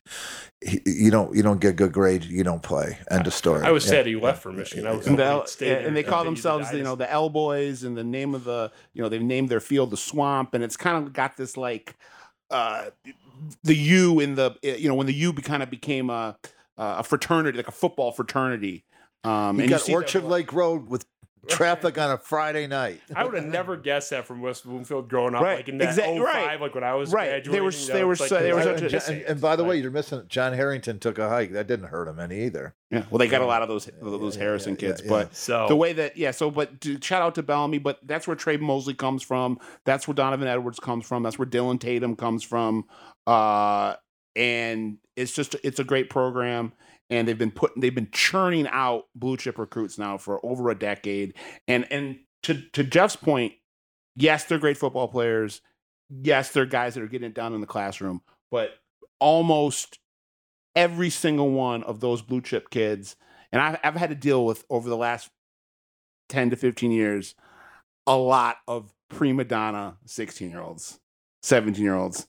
And every one of these blue chip West Bloomfield kids are it's yes, sir. Thank you, sir. It's, I send them a text. They text me back within 10 minutes. I'm not chasing them for interviews. They're just really high character kids. And that's a tribute to Coach Bellamy and what he's done. Now he's at Michigan and he's kind of developing a pipeline. Yeah, I'm not happy about it. So we'll put a button on Michigan State. I want to move. We have it's very seldom that we have a political power broker and power player in the studio, but Jeff, you certainly constitute that. I don't know about that, but there's a little thing coming up next week, so I want to give the political angle here some attention. Let's just take a brief look at some of the highlights from the Tudor Dixon Gretchen Whitmer debate from a few days ago. That was pretty good, don't you think? I thought it was pretty rollicking. Yeah. Let's let the audience get a glimpse of that. Tonight, I think you'll hear a lot of divisive rhetoric and misinformation and focus on the past from my opponent. I'll try to stay focused on our shared future. I'm running for governor because Gretchen Whitmer has taken us on the wrong track. She's pushed a radical, progressive, social agenda, and she hasn't listened to the problems you have every single day. Yeah, it's unfortunate that we're not being honest about what Proposal 3 is. The governor has just been dishonest with you in her very first answer, but it would be the most radical abortion law in the entire country. The only place that has something similar are China and North Korea. None of what she just said is true. And here's why you can't trust anything she's saying when it comes to reproductive rights. She's the one that said a 14-year-old child raped by her uncle is a perfect example of someone who should not have reproductive rights and the ability to choose. Well, I've heard several times from Gretchen Whitmer that she'll work with anyone on anything and that she's bipartisan, but she's actually vetoed quite a bit of opportunity to put money back into the pockets of the people. You know, Mrs. Dixon says that I kept students out longer than any other state. That's just not true. I worked closely with my Republican and Democratic governors, and kids were out for 3 months. Yeah, I'm pretty sure I just heard an audible gasp around town when Gretchen Whitmer said that kids were out of school for 3 months. Perhaps she wasn't paying attention to what was actually happening. We even had schools that were closed this year. This is shocking to me. All right, so ran a little long, but I wanted to give a decent sampling of both sides here. So less than a week remaining before this decision is at our doorstep in the state of Michigan. I got to be honest, I gave Tudor Dixon zero shot when she was nominated. You have the inherent advantage of the incumbent, which is the case no matter what. That's always there. History shows it. Yep, that's a tough hill to climb. And she didn't have enough juice for me. I am stunned that some of the polling now has this essentially as a dead heat, some a little bit above, for Whitmer, vice versa. I did not give her any shot. Now where it looks like borderline a coin flip or thereabouts, with the polls in a virtual dead heat, where do you guys see this one going? I want to start with you, Jeff. What happens it's 5 days for those watching live? I mean, it's on the doorstep here. What happens in 5 days? I don't know. I mean, the greatest sport in the world, guys, is politics. It's 365 days a year if you're into it. Everybody should be into it, and I'll tell you why. Every day we live with what these people put policies in place. And then when you get bit by it, you complain about it. So get involved, be part of the solution and quit bitching about it and get involved. From the school board all the way up to the governor, vote. It's your opportunity to vote. Vote. People come here every day, illegally too, to the greatest country in the world. So getting back. So what happened? So I'm going to let you in on something that I heard. I'm not going to tell you from who. So what I struggled with, there's not one person, past or present legislator, that ran against Gretchen Whitmer, right? All those guys, you had a chiropractor who I never met. You had I don't know what the other guys, a realtor, I believe, Kelly and Saldano. I never met any of them. And Tudor I've met. None of them have any political experience, okay? But what happened is, I think the guys in legislature didn't want to get trumped. What I mean by that, they would go out, campaign, and all of a sudden he kings somebody else. They're done. They're done. When she got his endorsement, the game was over. Love him or hate him, he queened her, I guess maybe that's the correct thing to say. And the woman can talk. You just saw it. She handled herself and by the way, so does Gretchen Whitmer. And I got to say something, I mean it from the bottom of my heart. I like 2 women running for office. I think that tells you a lot where we're at today as society. And women are in power. Women should have a voice. And you know what? Doesn't bother me that we have 2 females running in any way, shape, or form, because I think they're good enough, and they've proven it. So there was no money behind the DeVosses. Probably got involved originally to try to make sure some of the state reps kept their races so Republicans could keep the House. And lo and behold, Whitmer has a record to run on. So the only thing where I really disagree with on her whole thing, she went it alone for a very long time on COVID. Whether she was right or wrong, I don't believe anything she did was dealt intentionally to hurt anybody, or anything she did what she thought was right. However, she did it alone until the Supreme Court told her, So if I were her, I would have had the legislator with me and said, well, it was us together, but now she's got a report card. So if you're a laid off restaurant worker or another person, or you can't get the chips here, or you couldn't visit your family in a nursing home, that's her record. Whether she was right or wrong, that's her record. Tudor Dixon, they don't know very much about her. She's got a clean slate. So when you're running for re-election, there's a report card. I would argue that when Trump won, he didn't win. People hated Hillary. When Biden won, they hated Trump. This could very easily be an indication that people are pissed at Whitmer and Tudor wins. So it seems a lot in this country going on these days is like the lesser of, in people's opinion, of 2 evils. I'm shocked at how close it is. I'm shocked. And I talked to friends, and I had Governor Engler came out to me at a football game and bet me that she was going to win. Did you know Governor Engler was down 17 points? I was about to throw that out there. The Sunday before the election, and he won. He also won 3 terms. 1990. I was about to say, this reminds me a little bit. I mean, I was a kid, but I was still aware of what was going on. The 1990 gubernatorial election, where coming into the election, it looked like everyone was predicting Jim Blanchard, who had been a pretty popular governor, was going to sweep into office for a 3rd term. And at the end of the election, John Engler had pulled the major upset and then stayed in office for over a decade. Became president of MSU. Right. Yeah, for a minute. Yeah. So no controversy there. I am someone who's pretty open about my lack of a party affiliation. I would call a left-leaning centrist, probably. I've voted Democrat in most elections, not uniform. And but I probably lean a little bit left, but I would not consider myself a member of the Democratic Party, and I'm very critical of the Democratic Party, just like I am very critical of the Republican Party. All due respect to the man on my left here. Who's yeah. You'd be surprised, my friend. But go ahead. But I will say that I was open to voting against Gretchen Whitmer. A year ago or a year and a half ago, I was not going to be tied to her blind loyalty wise because she was a more left. But I have to vote for her. I could not cast a vote for Tudor Dixon, really just based on some of these crazy comments related to abortion. And so let me ask you a question on that. I'm not disagreeing on that. So she's on record as saying, and this is emphatically true, that bill passes as part of the Constitution. She's irrelevant what her feelings are on abortion, period.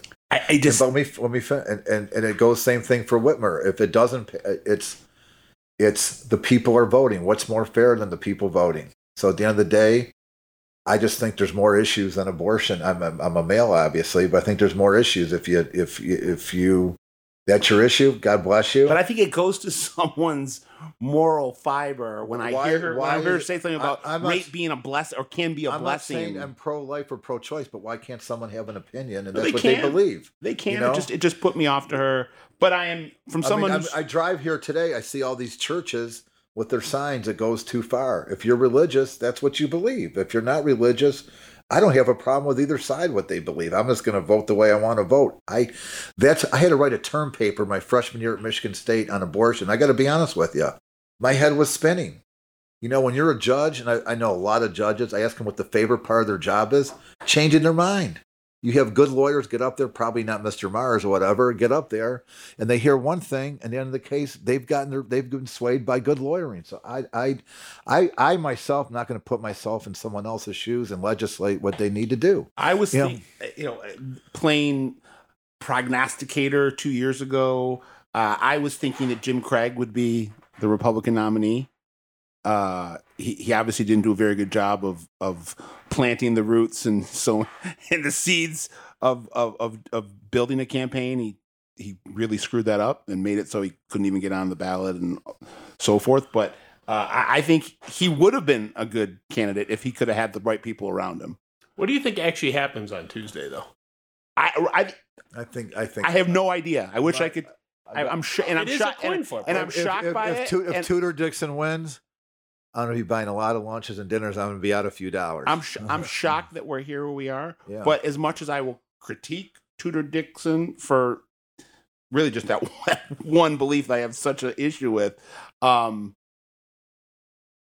give her and her team credit for what they've been able to do over these last couple months. I mean, I studied politics in college. I have a political science degree. It's very simple what happened here. Okay, she had no money to get on the air. She was hammered on abortion. Hammer.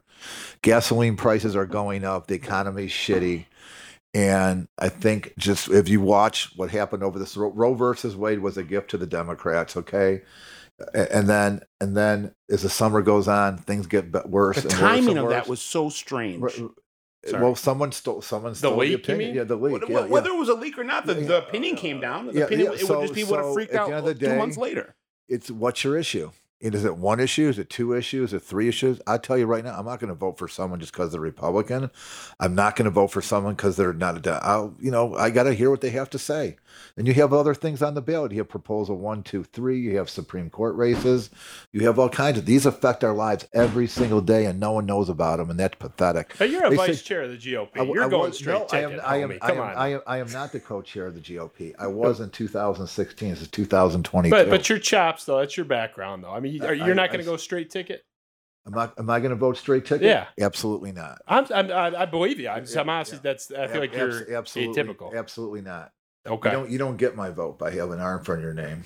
Yeah. I respect that. I'm like Scott. I mean, I've kind of gone both ways, honestly. I heard that about you. Yeah. I stepped right into that trap, too. There's no way around that one. I think, by the way, to each his own. Yeah.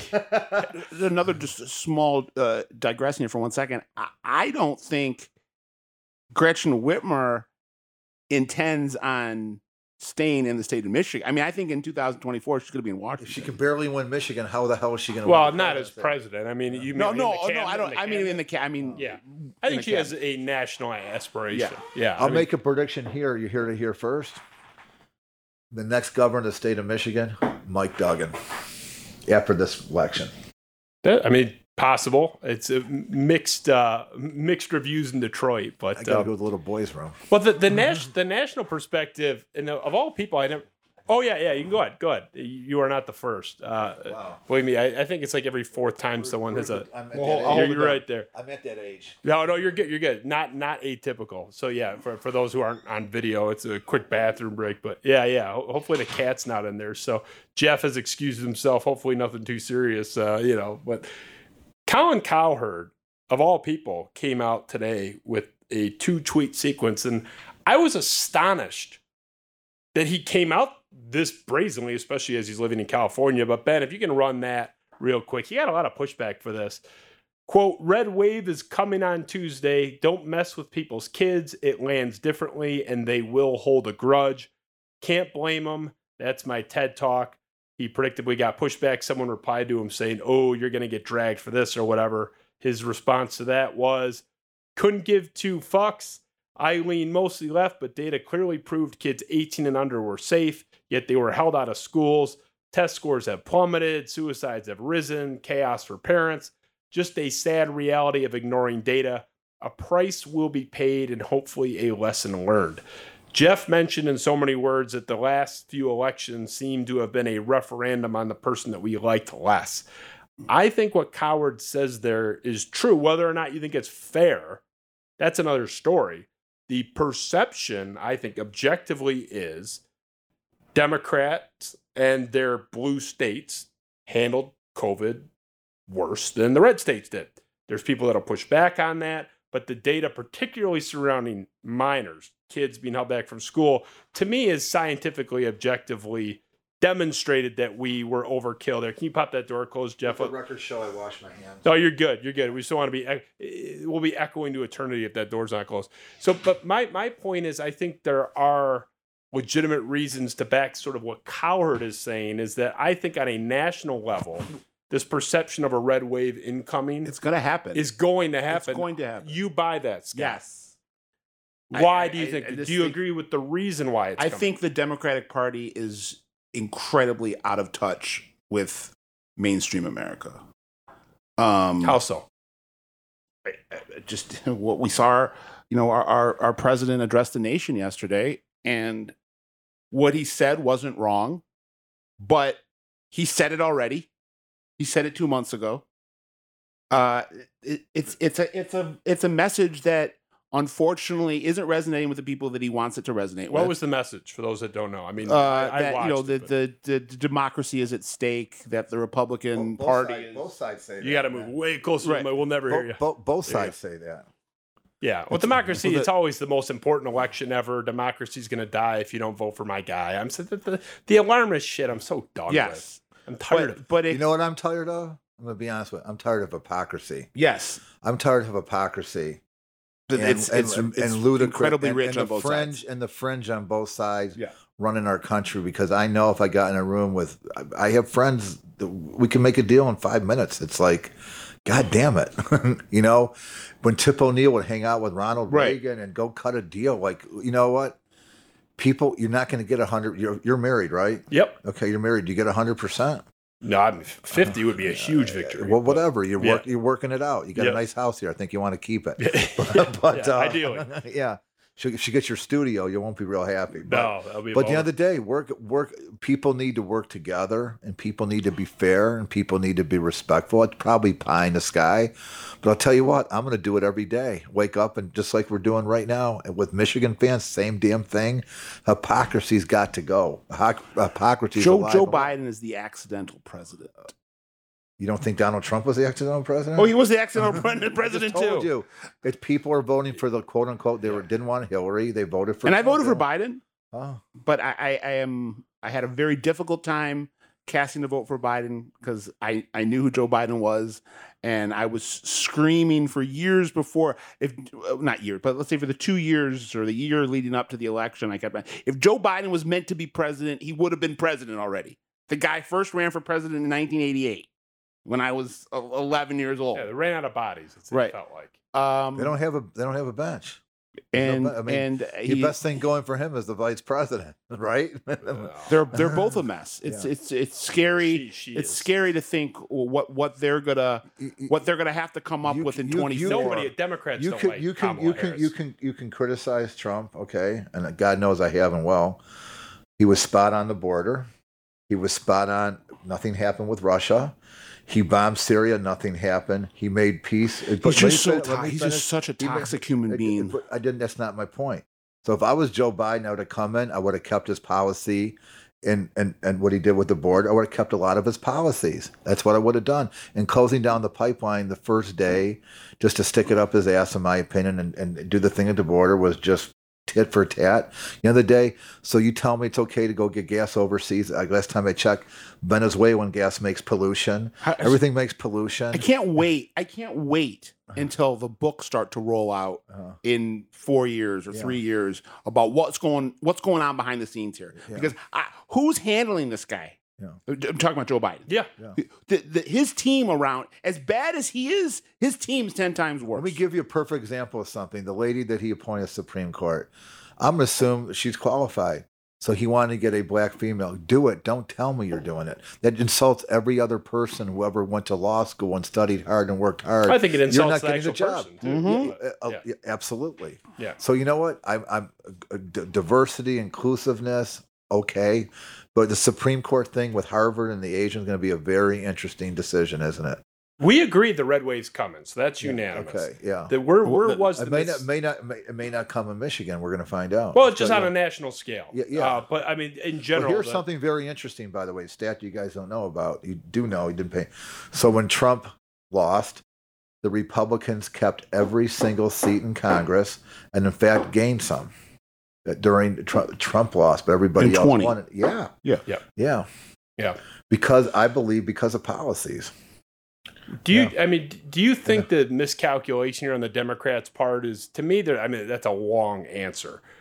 My opinion is they still blame Trump for everything. It's just he's the boogeyman, which is just boogeyman politics is bad. By the way, you notice he hasn't been here for Tudor. Do you think that's calculated?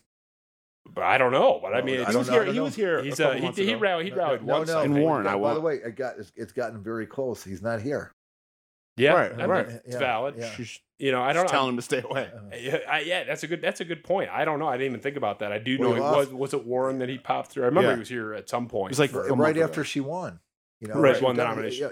Yeah. I think they've made a number of miscalculations. At the same time, this seems like the natural ebb and flow. Yeah. Like, I mean, it's no matter what the Democrats did, it's always going to kind of rock back and forth, right? I mean, but we have kind of unprecedented times in the sense that we have a president that's pushing 80 who it's going to be a West Bloomfield convalescent. The Democrats want him out too. Yeah. I don't buy it. I agree. Yeah. But that's part of the problem. If you could read a poll, but he doesn't have. You're analyzing what's going on from the Democratic Party. The issue is that you have like 3 factions of the Democratic Party right now, and so do the Republicans. Right. But they have, like you say, like him or hate him, and I hate him. But Donald Trump is a force of nature. Of a human being, of a politician. He has complete control over that party. What would you do if he hired Mr. Mars to be his lawyer?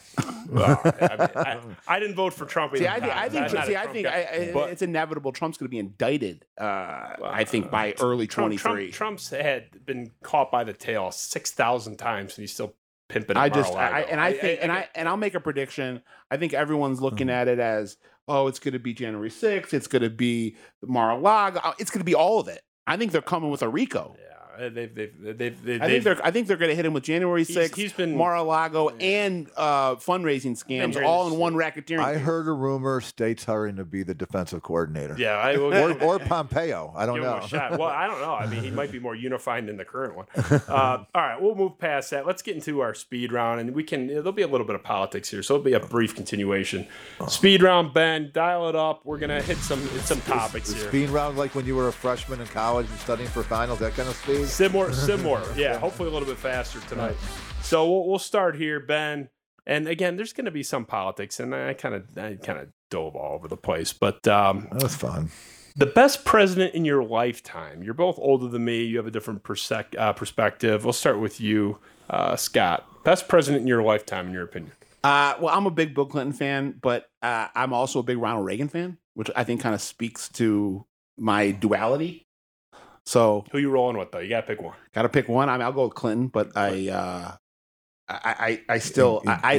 so idyllic for me to think back to my childhood in the '80s, where it was just Ronald Reagan was and maybe this was the thought process of an 8-year-old, but it was just Ronald Reagan's our president. He wasn't a Democrat, he wasn't a Republican, he was just the president. And then the tribalism just seemed so benign. It's a lightning round. You're going too long. Yeah. No, it's good. It's good. What do you got, Jeff? Who's your easy best Reagan? Simple. Yeah. Yeah. That's he won 49. He won 49 out of 50 states. Yeah. Yeah, he was a tank for sure. Yeah. His wife did a very nice job. Yeah, right. She did. This is self-indulgent. This is for me, not for you guys. I gotta know, especially Scott, because you're into this kind of shit. Who killed JFK, Scott? I mean, specifically, or who was the head of the conspiracy?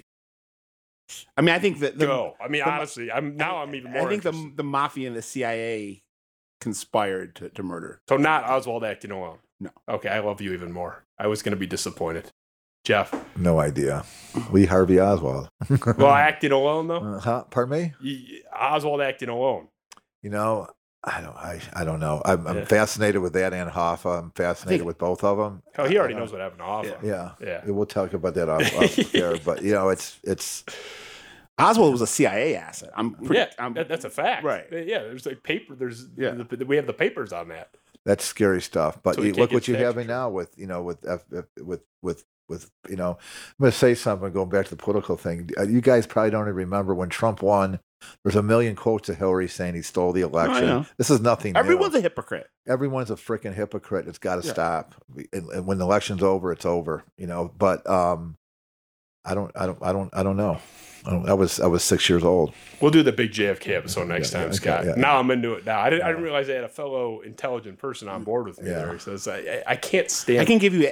There's so many academics that I know that just laugh at the notion that that there's this mainstream narrative that still exists that it's a one man job. That's ridiculous. Yeah. It's been disproven by the Josiah Thompson book. But okay, I digress. We touched on it a little bit. Biden Harris 2024. Not if they're going to win. Is that the ticket in 2024? I don't think it is. You don't think it is? I think we'll have a totally fresh ticket. 0 for 2. Yeah. They're going to be forced out because they're not stepping down voluntarily. No, I mean, Harris is going to want to step over Biden's dead body, metaphorical. She doesn't have the polling. I mean, Well, no, nobody. The Democrats don't like her. What do you think, Jeff? I don't know who they got. I mean, you can't really Beto's going to run for his third. I mean, I don't know. So you think it's going to be, they're going to prop him back up there? I don't know who they got. It's a default. By the way, you saw those debates. You know, Bernie's going to go back to being an independent. I don't know. I say this mostly in jest, but there's a small sliver of me that actually believes this. I think there's one person that could save democracy. Can I guess? Yeah, Mel Tucker. Oh, I have a couple guesses. You're going to say either Oprah, or Dwayne The Rock Johnson. Yes, The Rock. Yeah, all right. I think The Rock could unite our country.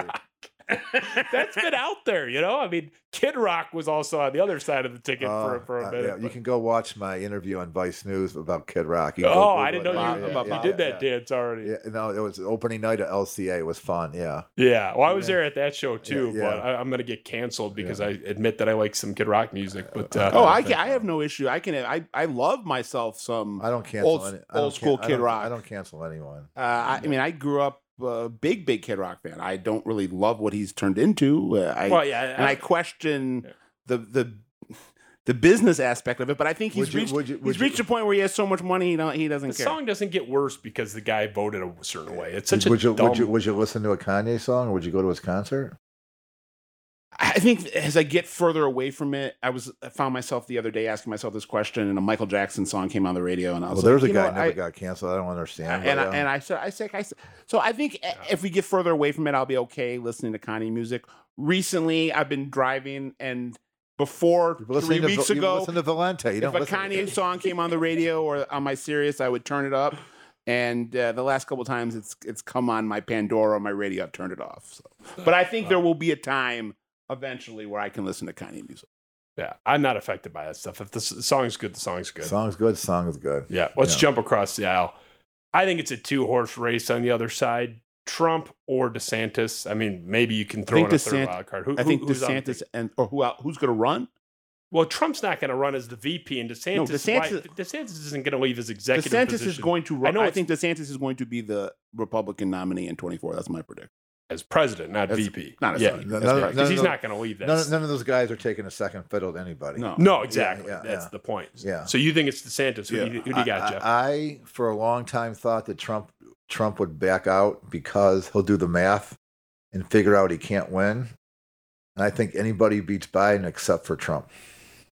Yeah, I think DeSantis would destroy Biden. Yeah. I mean, you'd be looking at And top his five deficit. will his ego let him drop out? Got to be done the right way. It's like Putin. You got to give the guy. How do you get rid of Putin? I don't have the answer. None of us does. But you got to make him think like he won something. If he wants to be the kingmaker, whatever it is. But there's not. Did you read Paul Ryan's article last week? I did not. He said Trump can't win. I read it. Yeah. And I think there's enough people in the Republican Party who aren't going to vote for him under any circumstances. So that breaks up the party. And if, oh my God, you gave it. Well, they're that's what they think. Just like people were pissed off at Hillary and gave it to Trump. He had the whole Lincoln Project last time. He did, by the way. Oh, those bunch of charlatans. Yeah. They told Trump he couldn't win in 2015, though, and he's going to know that. 2016, by the way, not 15. No, in 2015. Oh, they told him in 2015. Yeah, the election was I'm going to tell you a story, okay? In 2015, did you know that Michigan was his first stop in the entire campaign trail? I did not know that. Birch Run, Michigan. I met him backstage. I was told to introduce him because the people that you got, we'll mention names here, the people with the big money, who do you think they wanted to win? Either Jeb or Marco Rubio. You're very good. It was Jeb because they already had access through the other Bushes, right? It's the old guard. Right, the old guard. So he took him out. I think he was the first one he took out. And I was backstage with him, and he asked me a very important question, Donald Trump. Where's the closest McDonald's? That's 100% true story. And of course, I said, I don't know. I don't live near Birch Run, but it's 100% true story. And and by the way, election day, I'll unequivocally tell you, I thought we were going to get our asses kicked, and he won. I was shocked. Macomb County possibly gave him the presidency. Not possibly, they did. Right. Yeah, they did. So at the end of the day, you never know. That's just like we said about compared to sports. Hillary was so arrogant.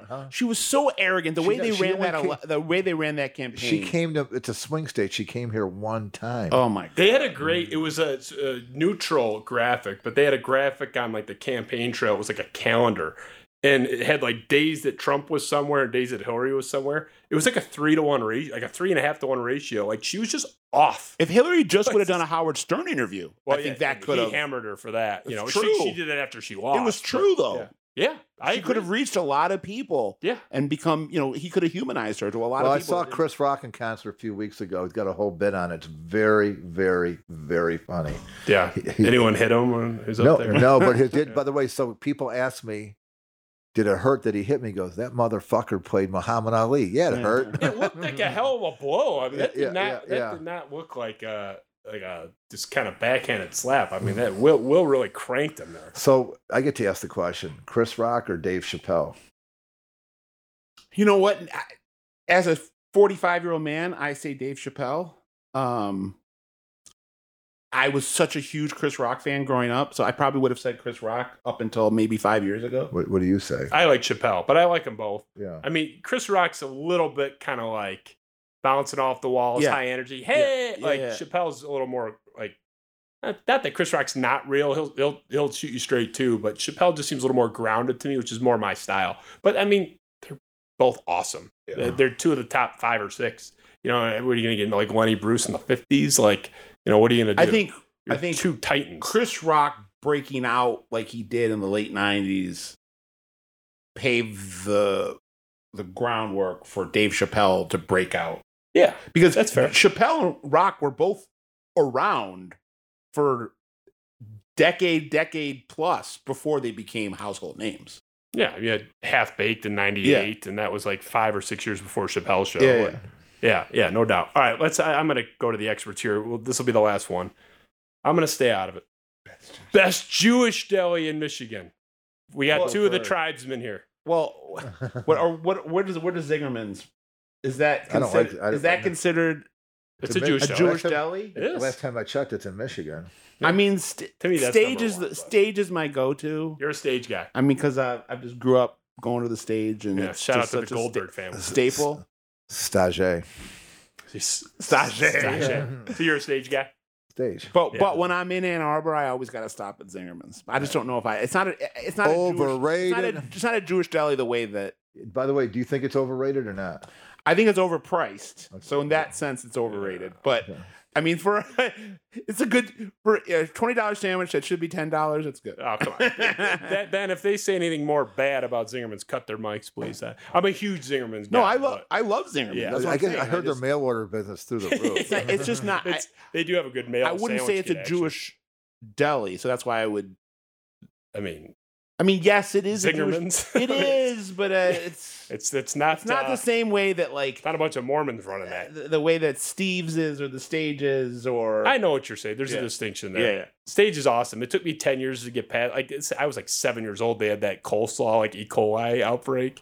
I don't know if you even remember that. But yeah. That was like a huge thing. So it took me 10 years to like get past. And it. I remember, I'm so old. I remember going. You're old. Jeez. I remember before the Stage that we go to now, 9 Mile Road, the one in Oak Park, until I was like 6 or 7, going as a little kid. I remember going to that Stage, and that was the Stage when my dad. You'll always be a little kid to me. You'll see a lot of media dignitaries there. That's where I have lunch with John Nio and Wojo, and it's like all those like 97.1 guys are there a lot. And from my other Stoney, world who's of crime, crime reporting, the reputed mafia boss of Detroit is a frequent customer at the Stage. Yeah, you would know. You get these. He's there. He's there every morning.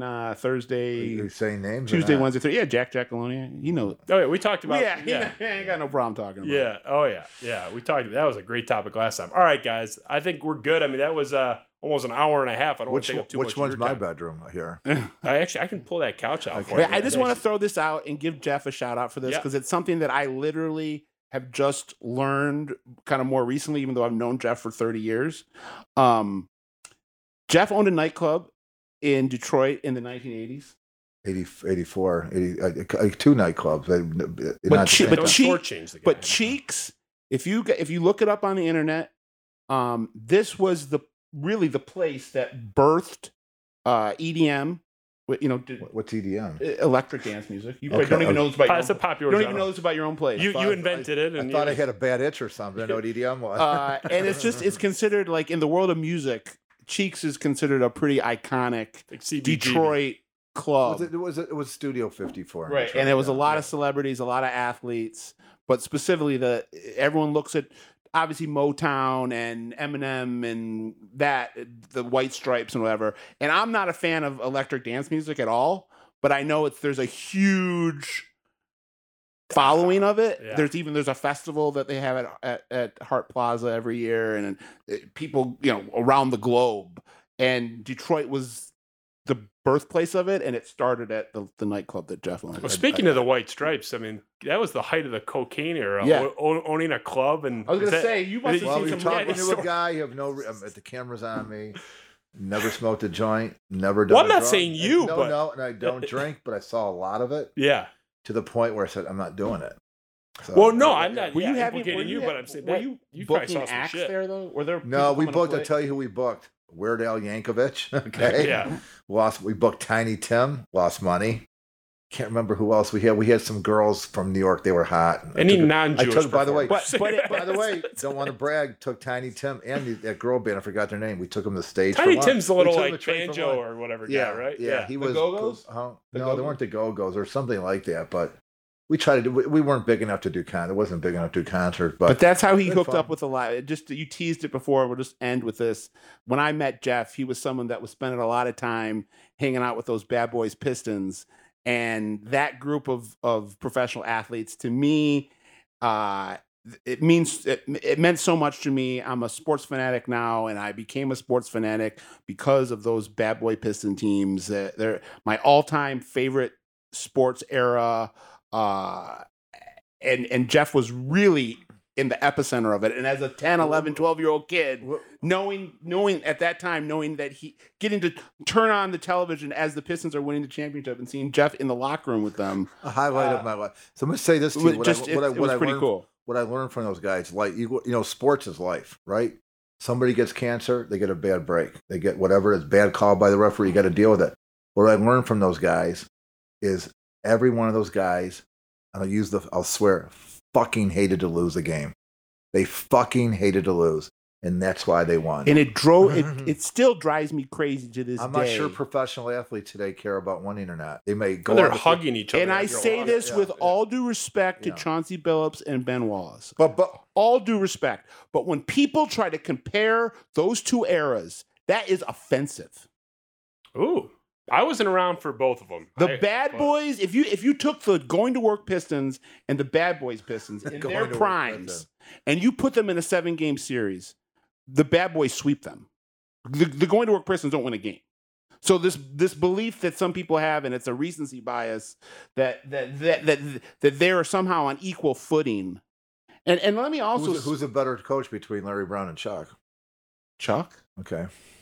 Larry's a hell of a coach. Larry's a hell of a coach. Yeah, but and I think the biggest difference, and we can end on this, and what prevented the Going to Work era Pistons from becoming a potential dynasty, and what made the Bad Boys Pistons so iconic, was the mental aspect. Yeah, because they never would have made that Rasheed Wallace play. The Going to Work Pistons, to me, were a bunch of mental midgets that wanted to puff their chest out and constantly, they were just always overcompensating, and they thought they were playing these mental games and winning when in reality they were losing. They took on the image of Rasheed Wallace. If it ain't rough, it ain't right. But they also took on this image of Rasheed Wallace where they just wouldn't shut their mouths. And they kept on yapping at referees, and they did. And it was, you're not the 96 Bulls. When you become the 96 Bulls, you'll be treated like the 96 Bulls. So, and the Bad Boys Pistons were just winning. We're playing mind games with people and winning. Yeah, but they are a hair away from having the same amount of titles, though. Yeah. You're no, because the Bad Boys were a hair away from three-peat. That's true. Okay, that's fair. But I mean, the bottom line is the Pistons won a champion. The Bad Boy Pistons won 2. The Going to Work Pistons won a championship. Look at the eras, and they were tied going into the fourth quarter. Look at the era. You can't compare. Look at the eras. I'm not disputing. The early 2000s I wasn't around was the worst. The early 2000s was like one of the worst eras for the NBA. The NBA was so bad. Okay. I think the Bad Boys Pistons are definitely a more decorated. Scott, I would argue with you that Tim Duncan could be maybe the most underrated player in the history of the NBA. Okay, Best power saying, forward ever. I'm not saying there aren't people in the 2000s that were great NBA players. I'm just saying that era after Jordan, before the LeBron era group got into, became the icons that they became. I just thought there was a pretty down era for when it was like the Nets were going to the finals, getting swept. LeBron was taking Cleveland teams to the finals that couldn't compete. If Kenyon Martin's your second best player and you're in the finals, that's a bad era. I agree. Yeah, no doubt. I remember that game that LeBron had against us at home. It was one of the greatest. 20 straight points in Game 5. I put everybody on him. He was like, he hasn't shot that good since. No, that's 20 points in a row. And I still bristle that, and we're talking about that hair or that fine line that made it so the Going to Work Pistons didn't repeat. They very easily could have repeated. And the Bad Boys Pistons never three-peated. And if the Bad Boys Pistons three-peat, I think the perception around that team, the perception around Isaiah Thomas specifically, I think it's a 180. I agree. And don't forget when he threw the ball away, that you could argue for. 87. That was 87. Yeah, that could have been a 4-peat. Right. Lambier's phantom foul. But are you as hungry for the subsequent actual titles? Yeah. So I mean, there's that. Who knows? You're opening as much as I have my personal issues with Isaiah now, I will go to the grave defending him as a player. He is the greatest player under 6'3" that's ever played basketball. So let's go around the table. This goes in every sports show in the history of mankind. And he doesn't get enough respect. What's the Mount Rushmore of Detroit sports? So Tigers, who is it? One from each. That is the most common. Tigers, that's a 97-1 like in 06 topic. One from each sport. One from each team. Yeah, one from each sport. Yeah, hurry. Ty Cobb, Gordie Howe, Bobby Lane, and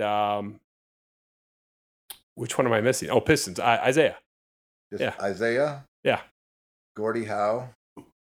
Miguel Cabrera. Nobody. Come on. The 3 people have done what he's done. But he didn't. He's not. And batting average. It's Ty Cobb's above. And no, Ty Cobb played in a different era. But you can't go Kaline or Greenberg? No, no. Greenberg's the best hitter that's ever played for the Tigers. Yeah. Don't you don't think the Hebrew Hammer, man? I don't know. And then He said Bobby Lane for Isaiah hands down.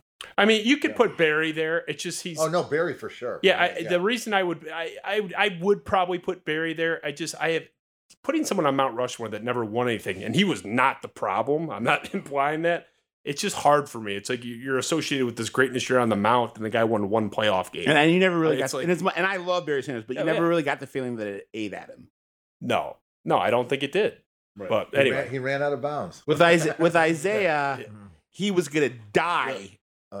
Before do you remember if he wasn't going to win a championship, he almost wanted to be traded. He was so there was a time in '85 yeah. where they were on the verge of trading Isaiah Thomas to Houston for Ralph Sampson. Yeah, I never heard that one. Yeah, well, I want to finish. It was '86. I want to finish here with Jeff. Jeff, do you have a Dennis Rodman at Cheek story? Did he ever roll in? No, he was Cheeks was pre Dennis Rodman. But okay. I would tell you about. I met Dennis Rodman. The training camp was in Windsor. Met him when he first got. He's afraid of his shadow. Literally, he was the most quiet guy you ever met in your life. And he told me his goal in life was to own a Jeep. I'm not making this up. Simple as that. Very he was a happy-go-lucky kid. I used to see him at the stage. I used to see him at the stage in Chuck Daly. Dennis? Yeah. And Chuck Daly told him, I talked to Chuck, that if you rebound and play defense, you always have a job in this league. And he was a smart enough guy to believe it. And he had a hell of a career. Then everything went to he went cuckoo. He never drank. He never drank alcohol ever when he first got. He drank virgin daiquiris. And he used to go to this bar in 14 Mile in Orchard Lake called Mr. Sports.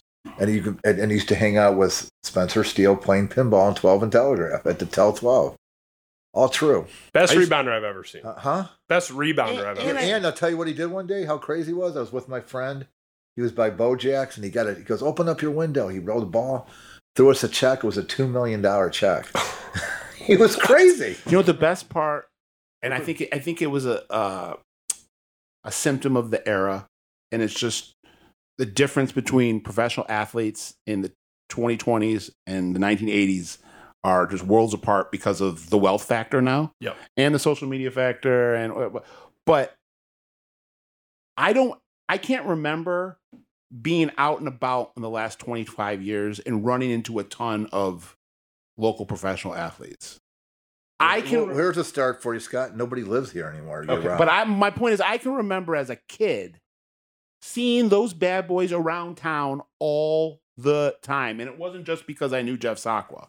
I mean, I would see Bill Lambier out. I would see Rodman out. I would see Dantley out. I would see Isaiah out. You would see Dumars out. They were just around town. And smartphone era? You think that's part of it? Everyone has a camera. People are bugging them. No, I think number one, you have an arena downtown. I think all these guys now have. I think all these guys now have personal chefs, so they're not going to restaurants. Yeah, and if they're going to restaurants, they're sitting in back rooms and VIP rooms. Yeah. I don't even know where anybody hangs out anymore. When I think about that bad boy team, and it's not just the stuff that you saw that anybody can see if you YouTube it. What they did on the floor was so exceptional, and they really changed the face of the game, and they bridged the gap between the. They changed the rules because of that, right? And they bridged the gap between the Magic and Larry era and the Michael era. But the connection that they had with the community, and I think the '84 Tigers had that to a degree too. I was a little too young to absorb that though, but I just don't think it was a part of an era, and something I think back fondly on. And we were talking about the stage. And he was talking about Rodman. I just remember he ate the stage all the time. It was just seeing those bad boys around town. I can remember seeing Adrian Dantley and Dennis Rodman eating corned beef sandwiches at the stage after a Pistons game. It's a different era. See, now you are the biggest celebrity people are seeing around town. So they say, I saw Scott Burnstein at the Stage Deli last Thursday. All right, I don't want to brag. I had lunch with him, and he picked up the tab. Well, yeah, Scott's loaded. We all know that. Yeah. Talk to my significant other. I don't know where you're hiding that money, but all right, we appreciate you guys, man. This was fun. It was a good dynamic, and I really, I'm fascinated by what happens on Tuesday. You guys refused to give me an answer, and if I were in that shoe, I refused to give you an answer. I think you said you had no idea. No, I said I think Whitmer's going to win. Oh, you first said no idea. Now you're saying I didn't hear that part, but oh. yeah, this is on tape, sir. It's okay. So you're a Whitmer. I'm Whitmer. I didn't say I voted for her. I said I think she'll win. No, right. I'm prognosticating what the polls say, but it's and that was wrong. polls And that was wrong. I agree. I was flip a coin. wrong I've been wrong. People call me all the time. You don't want me to give you what I think because I'm wrong. So the incumbent breaks the tie for me. But I don't feel confident in that. I'm telling you, I'm shocked that we're sitting here stunned 5 days before the election and we're questioning whether or not Whitmer's going to get in or not. Let me ask you guys a bigger question. Tudor Dixon, you want to talk about coming out of nowhere? Did you already vote? No. Did you already vote? No, I'm going to vote on election day. Your mind's made up, obviously. Yeah. You just said it. Your mind's made up, right? No. Huh? But it's really not. Huh? Yeah, and that's rare. You guys' mind's been between the bad boys in 2004. Well, I may abstain at the top of the ticket because I have personal issues with Gretchen Whitmer based on our nursing home experience. Oh, right. That hit home. We were ignored. You were ignored after many letters were written telling them what the safest thing to do. Not to pat ourselves on the back, but we knew what was best within reason for us, for our industry, and we could not get an ear. I mean, there were ears, but it was in that ear and out the other. Nothing that we requested was granted. Obviously, everyone knows the well-documented issues in New York were the same here, where we're forcing these nursing homes to take these 6 people, and then it just rips through the whole building. And, the other talk about common sense. Come on. Well, the mistake that Michigan made that no one talks about, unless you're in the industry, you wouldn't know, is they were sicking, and I heard it was the same thing in New York, sicking the state on the nursing home. So instead of supplementing our care and how can we assist you and we're going to get you PPE, they were sending surveyors for additional infection control surveys to cite these nursing homes. Thank God our staff is fantastic. We, knock on wood, it never happens. We didn't get jammed up on a single citation. We are in a tiny, tiny minority. But it was still an imposition to have. We're in the height of this pandemic. Our population, unlike the elementary schools, are deeply impacted. And instead of any assistance, it's 6 people coming through with clipboards saying, hey, this person didn't wash their hands for the full 25 seconds. That was 22 seconds. They're sitting there with a stopwatch. Like, fuck off. We need your guys' help right now. We're on the front lines. Yeah. And it was not supportive. It was adversarial. And that is something that most people in our industry will never forgive. Well, that's my biggest complaint with government in general. It should not be adversarial. You should be working together collaboratively. I believe the government, old Ronald, we're here to help you, doesn't exist. Especially during a pandemic. Yeah. I mean, we needed help. They made it harder to work. Makes you feel any better? I know your place of business.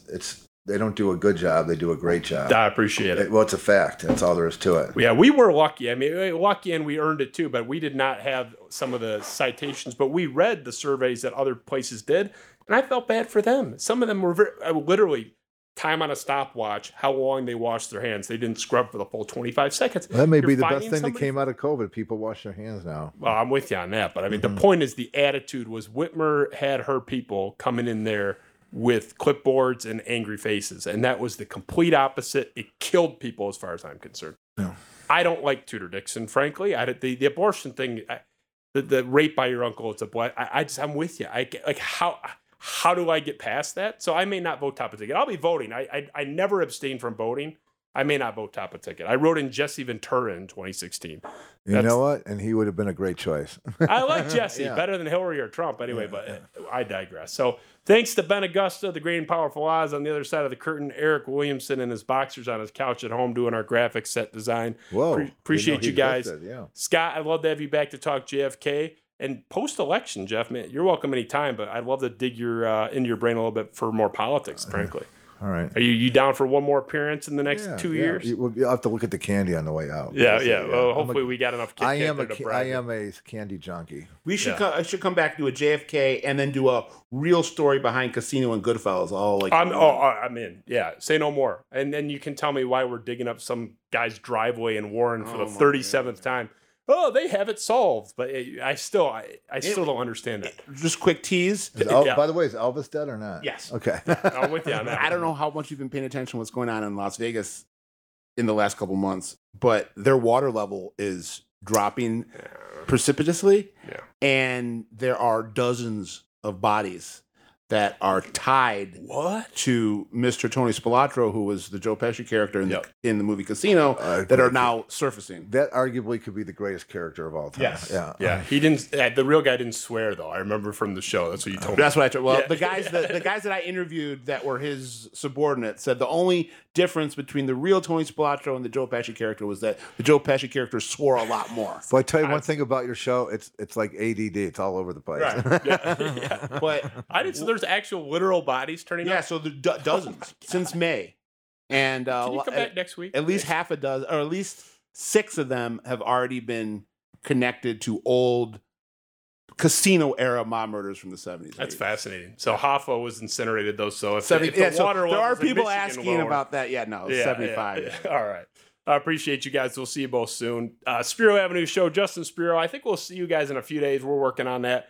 I'm trying to get a Michigan athlete in here. For some reason. Do you want me to see if I can get you John Wangler? Well, I mean like a current player on the team. Wangler was going to come in today, but he couldn't. His kids are in. Oh, so that was second choice. Great. You were going to come in. Well, it was going to be a completely different focus. So I was thinking to ask him for his Tuesday prediction. But I will say it was an honor to have both of you, Scott. You're welcome anytime. You're top 5 most popular guests we had our first rodeo. Honored. People loved that episode. And Jeff, welcome anytime. And it was bottom 5. I'm good. Well, that remains to be seen. I don't know what the feedback is yet, but I never know. I have fun with everybody. So yeah, the audience dictates that. But I mean, come on. I mean, we'll just both rub off against Scott, and then we'll be good. We'll be aces. Ben, appreciate you. Eric, appreciate you. Spiro Avenue Show, Justin Spiro. We'll see you next time. Thanks, guys.